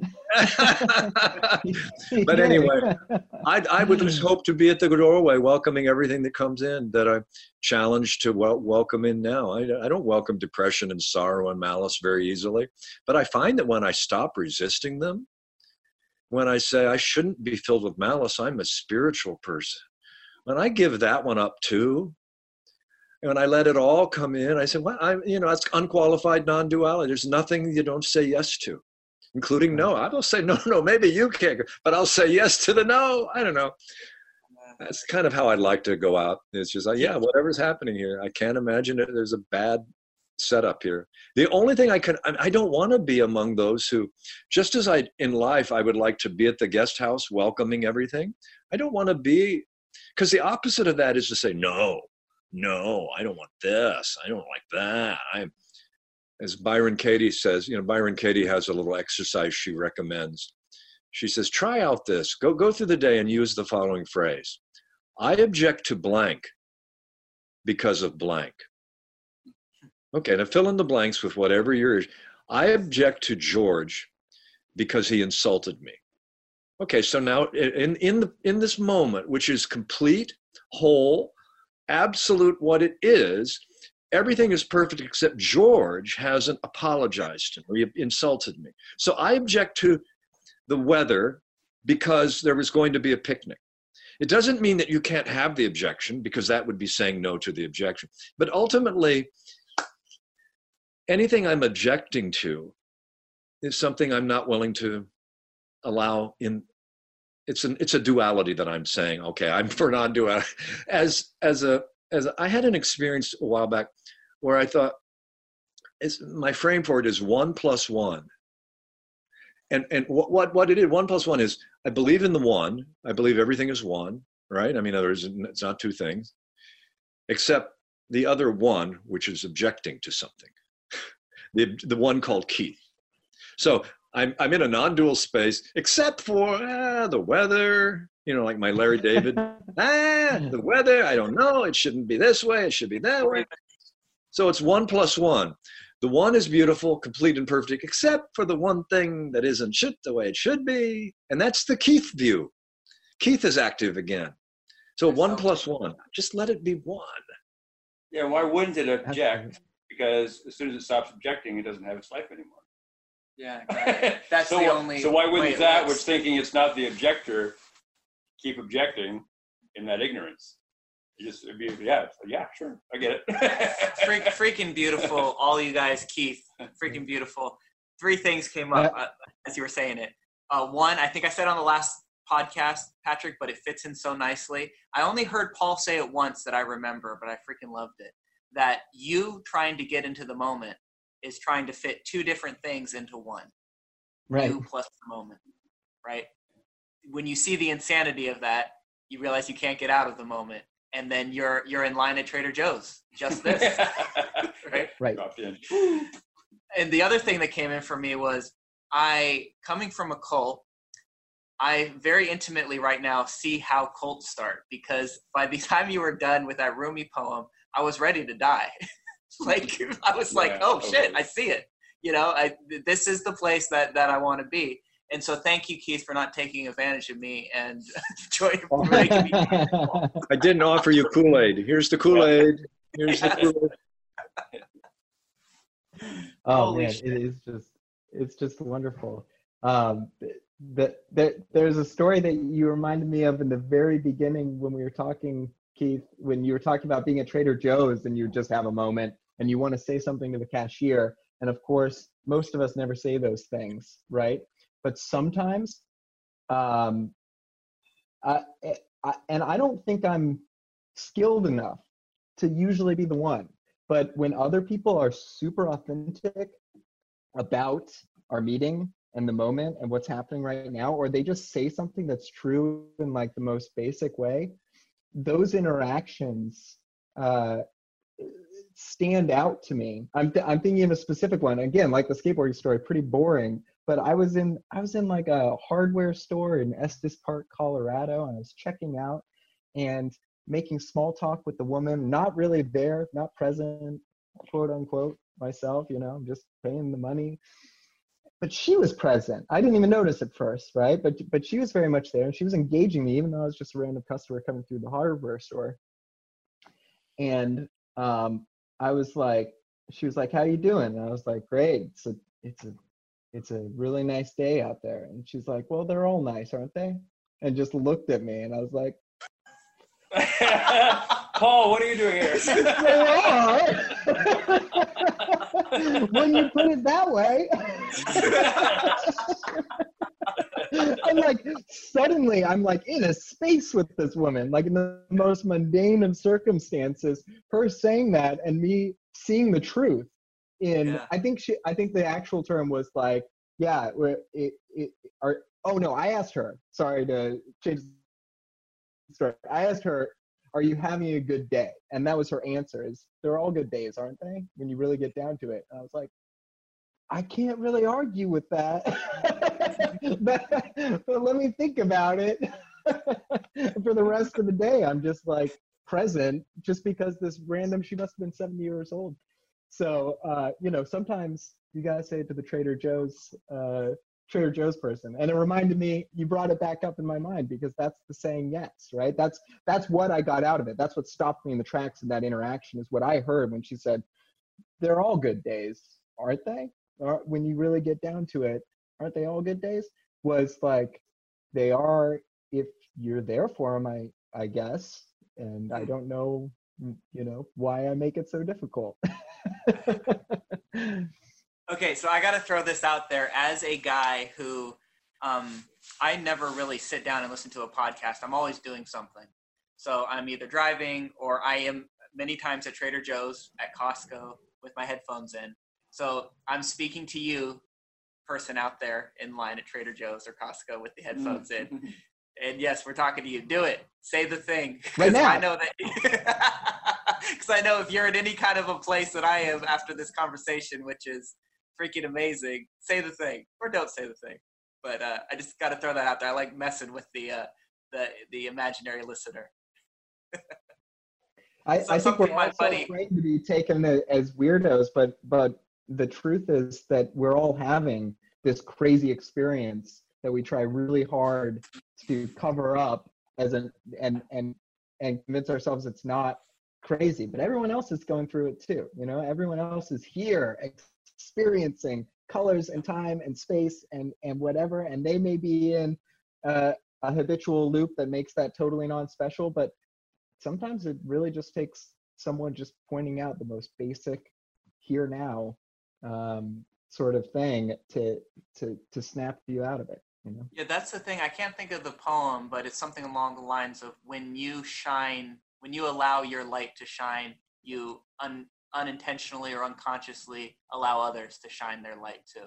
So we're all, if we're all sitting around, you know, we know whether we're in a great state or a terrible state, but if we're covering that up and not sharing with the world, that's where everybody feels alone. And here I am again. I do it every episode. The point of this podcast, just like the podcast that I loved, is helping people feel less alone. You know, you're here with us, and yeah, you're not crazy, or as Keith told me the other day, you are crazy, but you know, accept it. And thank you for going on this journey with us, listener. This was really fun. Well, one phrase I have revisited in the sort of course of thinking about all these kind of things is the phrase that is usually an insult. You know, the phrase when you look at somebody and roll your eyes and then you, I mean, like, Nick, I'm talking to you about a friend, and I said, "Oh boy, lights on, nobody home." And so, that's an insult, right? But increasingly I say, lights on, nobody home. That's the place to be. Be lit up. No, and because you can be lit up because there's nobody home. If there is nobody home, the lights are always on. What's the main thing that dims the light? Keith, Nick, yes. Patrick, Mike. We all get in the way, or we try to turn our light up, or we try not to obscure our light, blah, blah, blah. The light is on. But if I'm home, I'm dimming it probably. I'm asking for it, whatever. Lights on, nobody home. That'd be a great book. Someone should write a book about that as the state to be in. Or even we're trying to show people our light, right? Like we're like, hey guys, check it out. I got a light, like check out my light. And it's really, like you said, that's the obscuring. Because when you actually look outside yourself, you think no one's going to see your light if you don't like translate it for them or whatever. But when you actually look at other people, is that your experience? Do you see the light in the people who are trying really hard to show you what they are? Or do you see the light in people who aren't trying to show you what they are? Do you see the light in the people who are actually just present without expectations? And at least for myself, that has been true. Like you pick up on that immediately and the other person didn't have to say anything. And the fact that they didn't is almost the thing that you were like, oh, you're actually, you're not doing the play right now. You're actually just here. Yeah, it's like when Paul, the part of the message, the message is when Paul will say, when you've got the horse in front of the cart, when you've got it in the right relationship, your attention and interest can go someplace else. They're free to go to someplace other than self when the horse is in front of the cart. So that the experience, and he uses the phrase, and I use this phrase sometimes too. When I am most when the horse is in front of the cart for this action figure, another way to talk about that experience of traveling lighter that results from the horse being in front of the cart is there's availability. And I might say, people say, I almost sometimes say to people, they'll say, how you doing, Keith? I say, I'm available. I don't say that because they have no, but that's actually right. I almost want to say, I'm available. And they'd say, for what? I say, for this light for life. I mean, aren't you? I mean, and I don't say it, but I'm sometimes aware. I go, I'm freaking available in a way that I wasn't when, and by the way, I have my moments of terrible selfing and et cetera, et cetera. So, but but still, even then I recognize those. I go, oh, it's much faster on the uptake. Oh, there's that again. There's a selfing moment. And that's more like the exception increasingly, like, oh, that's the thing that has to be explained. That's the anomaly. The selfing thing is no longer my home base. Being available is more often who I really am. Wow. Okay, great. Keith, I'm tripping out on recontextualizing. I never thought of it this way till you just said it. Whenever I text you, we're planning a phone call, I always ask, are you available? Are you available for a phone call? And the thing is you are in both ways. I feel incredibly blessed. I say this again and again, that on the other side of my phone, I have better than I ever could have dreamed, all the shit that I'm interested in, wisdom, camaraderie, all the cool stuff that all of our phone calls are. And it's because of that availability. It's because no one's home that the lights are on, and those calls are allowed to be what they are. And again, I can't help but do it again and again. I feel like a piece of that was captured in this podcast, which is so beautiful, and I'm so glad we get to share with the listener. That availability of that jazz being played in the way that it was. I do this again and again. I did this. It was funny when I talked with you, Patrick. We were about halfway through our phone call, and I did this thing of like, you know what I'm talking about already, where I was like, dude, it's so cool to be able to have somebody to laugh about Huang Po. I feel like you're the only person in the world that I could do this with, yada, yada, yada. And you go, are you wrapping up the phone call? And I was like, no, sorry, I just do that thing. And I'm trying to invent a word for it, but it's like being nostalgic for something as it's happening. You know what I mean? I'm like looking back fondly on something as it's happening, and it was captured. Premature evacuation. There it is. That's it. So I had the perfect illustration of it. You guys, none of you guys have young kids, so you probably haven't seen these movies, but I've seen them a lot. The Kung Fu Panda movies. Have you guys seen them? Have you heard of them? Seen what? I've heard of it. I haven't seen it. Kung Fu Panda. It's no, I haven't. I know of it, but I haven't seen it. Okay, well, I would highly recommend them. All three of them. Whoever wrote it has a background in some sort of Zen or Eastern philosophy, because it's very snuck in there in not your typical way, in these really cool ways. So, but this is one example. Yesterday, I was watching it with my kids, and there's a scene where Po is the main character, who's a panda. He's voiced by Jack Black. His story is, oh God, we have 2 minutes. Okay, can we jump right back in one more time, and we'll wrap this up. This will be the fourth act. Okay. Back in the way. Okay. Not Huang Po. Po. Oh, that's funny. I didn't even catch that. So Po, the character from Kung Fu Panda, he was raised by his adopted dad, who was a goose. So he's a panda raised by a goose. They don't really address it at first. And his dad's calling, the goose, was to be a chef.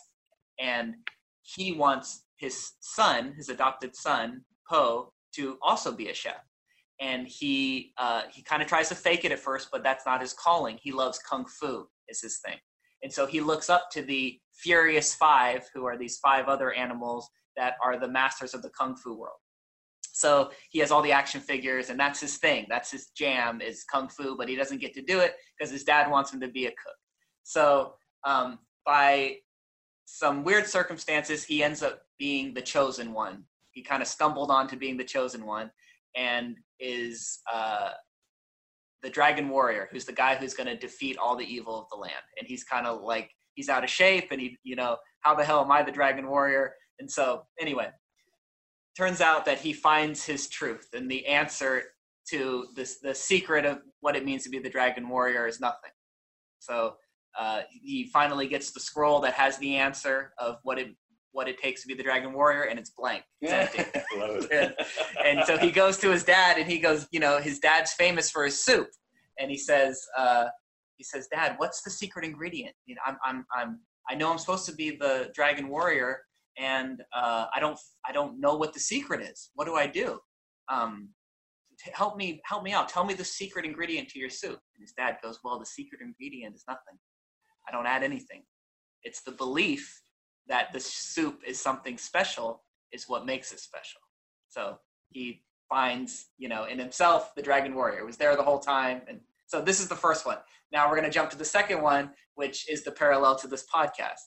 So now Po used to, be an outsider, and now he's in the world. He's with his heroes fighting Kung Fu. So there's this cool thing of, in every battle, he's punching and kicking with all of his heroes, but he keeps going like, this is so awesome. He can't get over how cool it is that he's fighting Kung Fu, that he's living his dream. Everyone else is taking it very serious and fighting, and he's fighting too, but he just keeps referring back to how awesome it is that he gets to fight with his heroes, with the heroes. So there's the scene in the second one where not only are his heroes there, but some other heroes that had retired come back, and it's coming up to the epic battle, and they all jump in the air, and there's 10 of them flying through the air in slow motion, and they're all have their serious look on their face. They're getting ready to fight the final battle, and Po looks to his left and looks to his right, and in slow motion goes, I love you guys. And then jumps right in, and then they fight and they win at the end. So at that moment, I go, that's me on this podcast. I get to do what I've always wanted to do. With you guys are my heroes. You're all amazing at it, better than I am at it. So not only do I get to watch it from the outside, which is what I did for years, listening to other podcasts, but I get to be in it and be in that slow motion of I love you guys. And I don't know what word to use for it besides being nostalgic about something as it happens. But there's no word, but it's cool beyond cool, and there are no amount of thank yous I can give that would ever measure up to how cool this is. Say, man, you're the one that made it happen. And that state of gratitude is something that maybe you can teach me about. Are all of that. persistent nostalgic gratitude is I think it's a good place to be. I've got nothing to do with it. It comes naturally. Ow, hey, Klaus. Does anyone want to add anything before we wrap this up? Well, just to that one point, actually, just lately, man, it sucks when I can't like quote the person I think I'm quoting, but because I can't remember who said it, but somewhere I heard that every so often you just need to look around and think, hey, if this ain't living, I don't know what is. And lately, it's just been happening more and more, and maybe that's because my life has had good circumstances or whatever, but the reflecting on it, at least that gratitude in the moment. And I was kind of I was probably being a little too forceful. We were out at a motorcycle ride, my girlfriend and I, the other day. We were up in the hills. We're in Sonoma right now. It's just absolutely beautiful. It could not be more beautiful. And we're out on a motorcycle, and I got this body still, there's plenty of attachment in here, but I was like, if you can't appreciate like I'm alive, healthy, rolling a motorcycle through Sonoma, and the sun is setting and there's wildflowers everywhere. It's like, this isn't a memory, this isn't a picture, this is what is right in front of us. And if this ain't living, I don't know what is. And if this podcast ain't living, I don't know what it is. And I'm really appreciative as well. Yeah, it reminds me, Paul says, when a miracle happens, honor it. A miracle can happen and we can forget it in 20 minutes, but we can hold on to a resentment for 20 years. So he says, when a miracle happens, honor it. So this is my best attempt to honor it. Beautiful. Well, I'm glad for it. Okay, well. Thank you. Love you. Thank you. Love you. Let's do it again sometime. Thank you so much for the opportunity. Right on, guys. Yeah, Nick, you don't want for reasons to do podcasts. I love that. Just do it again sometime. Okay. What I love is all these opportunities to talk with you guys is what I'm saying. Right. That you make you're a host. You're like a talk show host, and that's a very high compliment in my view. I mean, you remind me of early Dick Cavett. If you don't know who I mean, look up Dick Cavett in the 1960s show that he did. And by the way, look up his interview. Oh, God, I'm really dating myself. He's still alive, but anyway, young Dick Cavett, talk show host. Look up his interview with Katharine Hepburn. Okay. I don't know, it just comes to mind. And he was an intellectual, self-effacing, witty talk show host almost unique in that regard. There's Carson. I'm one out of three of those, I think. Well, most talk show hosts are, comics like Carson and Letterman and all the Jimmy Fallon. Cavett had a sense of humor, but very intellectual and really interested in ideas. So to compare you to the Dick Cavett, to the phase of Dick Cavett's life when he ran a talk show is a high compliment. Thank you, Keith. I'll go watch the videos so that I can really thank you for. You will. Yeah, you're very good at it, and more importantly, still you do it. Right on. You're doing it, because think about all of the people, better, worse, different, whatever, that have an idea and don't do it. Right? It doesn't go. Yeah, anywhere. And I'm so thankful for that. Appears and disappears in time. And I'm so thankful for all the things that fell into place. Having this podcast studio, Mike being so willing to have me over and set it up, so we finally have some good sound and we can see each other. And the thing about doing it is I spent 3 or 4 years talking about, I'm going to do this, I'm going to do this, I'm going to do this. And then it was, that weird thing of once I finally dropped it and I got myself out of the way and I got rid of all the requirements and just started doing it. And it's been cool. It's taken on a life of its own, which is. Well, and you were saying, Nick, that the Fred Davis interview was kind of a breakaway because it was like a level of of a guest that you're sort of excited to have on, sort of a luminary. And then you were I won't name any names, but we were talking yesterday about some other guests that you might want to reach out to. So the very fact that you're thinking in those terms is, I like that. I like that you're reaching out into some of the stars that you would like to talk to. Why not? Yeah, why not? Why not? God, if I were doing a podcast or a talk show, man, I just have a list of people that like famous people I'd love to talk to, So that's a whole different podcast, but that gets to another theme for me for years now of you get what you're at. Just ask. Like if you ask for something, it's way more likely to happen. It's definitely more likely to happen than if you don't ask for it, and it's probably way more likely to happen than you thought. So there's probably no one that wouldn't be down to. And one rule I have reminded myself of during this lockdown, when there are so many things that are not allowed, and I've been going to parks when they were forbidden, and I've been going out. They're small transgressions, but they're nevertheless breaking rules, including driving to the parks. You must be able to walk to the park. You can't drive to a park. Anyway, I was reminded of the old adage: it is better to ask for forgiveness than permission. If you go through life asking for permission, you're basically saying, "Oh no, thanks for asking. You can't come on the property." But if you come on the property, all they can say is, "Oh, you got to leave." But maybe you got to walk for an hour, and they're probably not going to call the cops. Right. So all you can do is be kicked off. But if you ask for permission, can I come on? Most often people are going to say, no. And once you've been denied access, then you must not dare go on, because then you're really breaking the rules. You're reminding me, I feel like I snuck on to the podcast scape and nobody caught me. And no one's told you to leave yet. No one's told you to leave. Yeah. So there's Turns out there's no rules. Turns out there's no rules to any of this.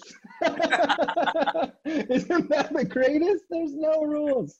There's a talk show, a newsman. You may have heard of him in the Bay Area. I mean, he's still around. He's actually now a meditation teacher, Scoop Nisker. Do you know him, Mike? You know the name? No, I never heard of Scoop. Well, Scoop used to be on FM music station. Then he got involved in Vipassana meditation. But his tagline on his news, when he would sign off on the news, he'd say, "This is Scoop Nisker. If you don't like the news, go out and make some of your own." Yeah. Pretty nice. If you don't like the news, go out and what's really weird?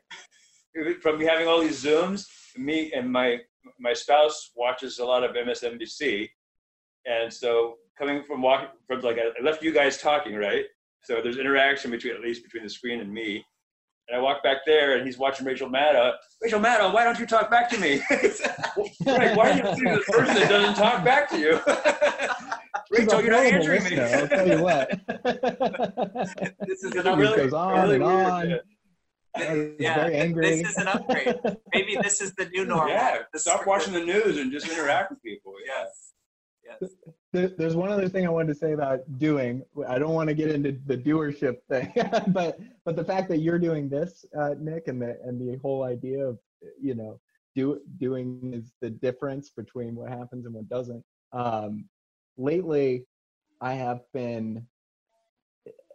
almost been treating it as a practice. I've noticed that there are things that I don't want to do that I know I should do, right? Like go for a walk every day. Probably a good idea.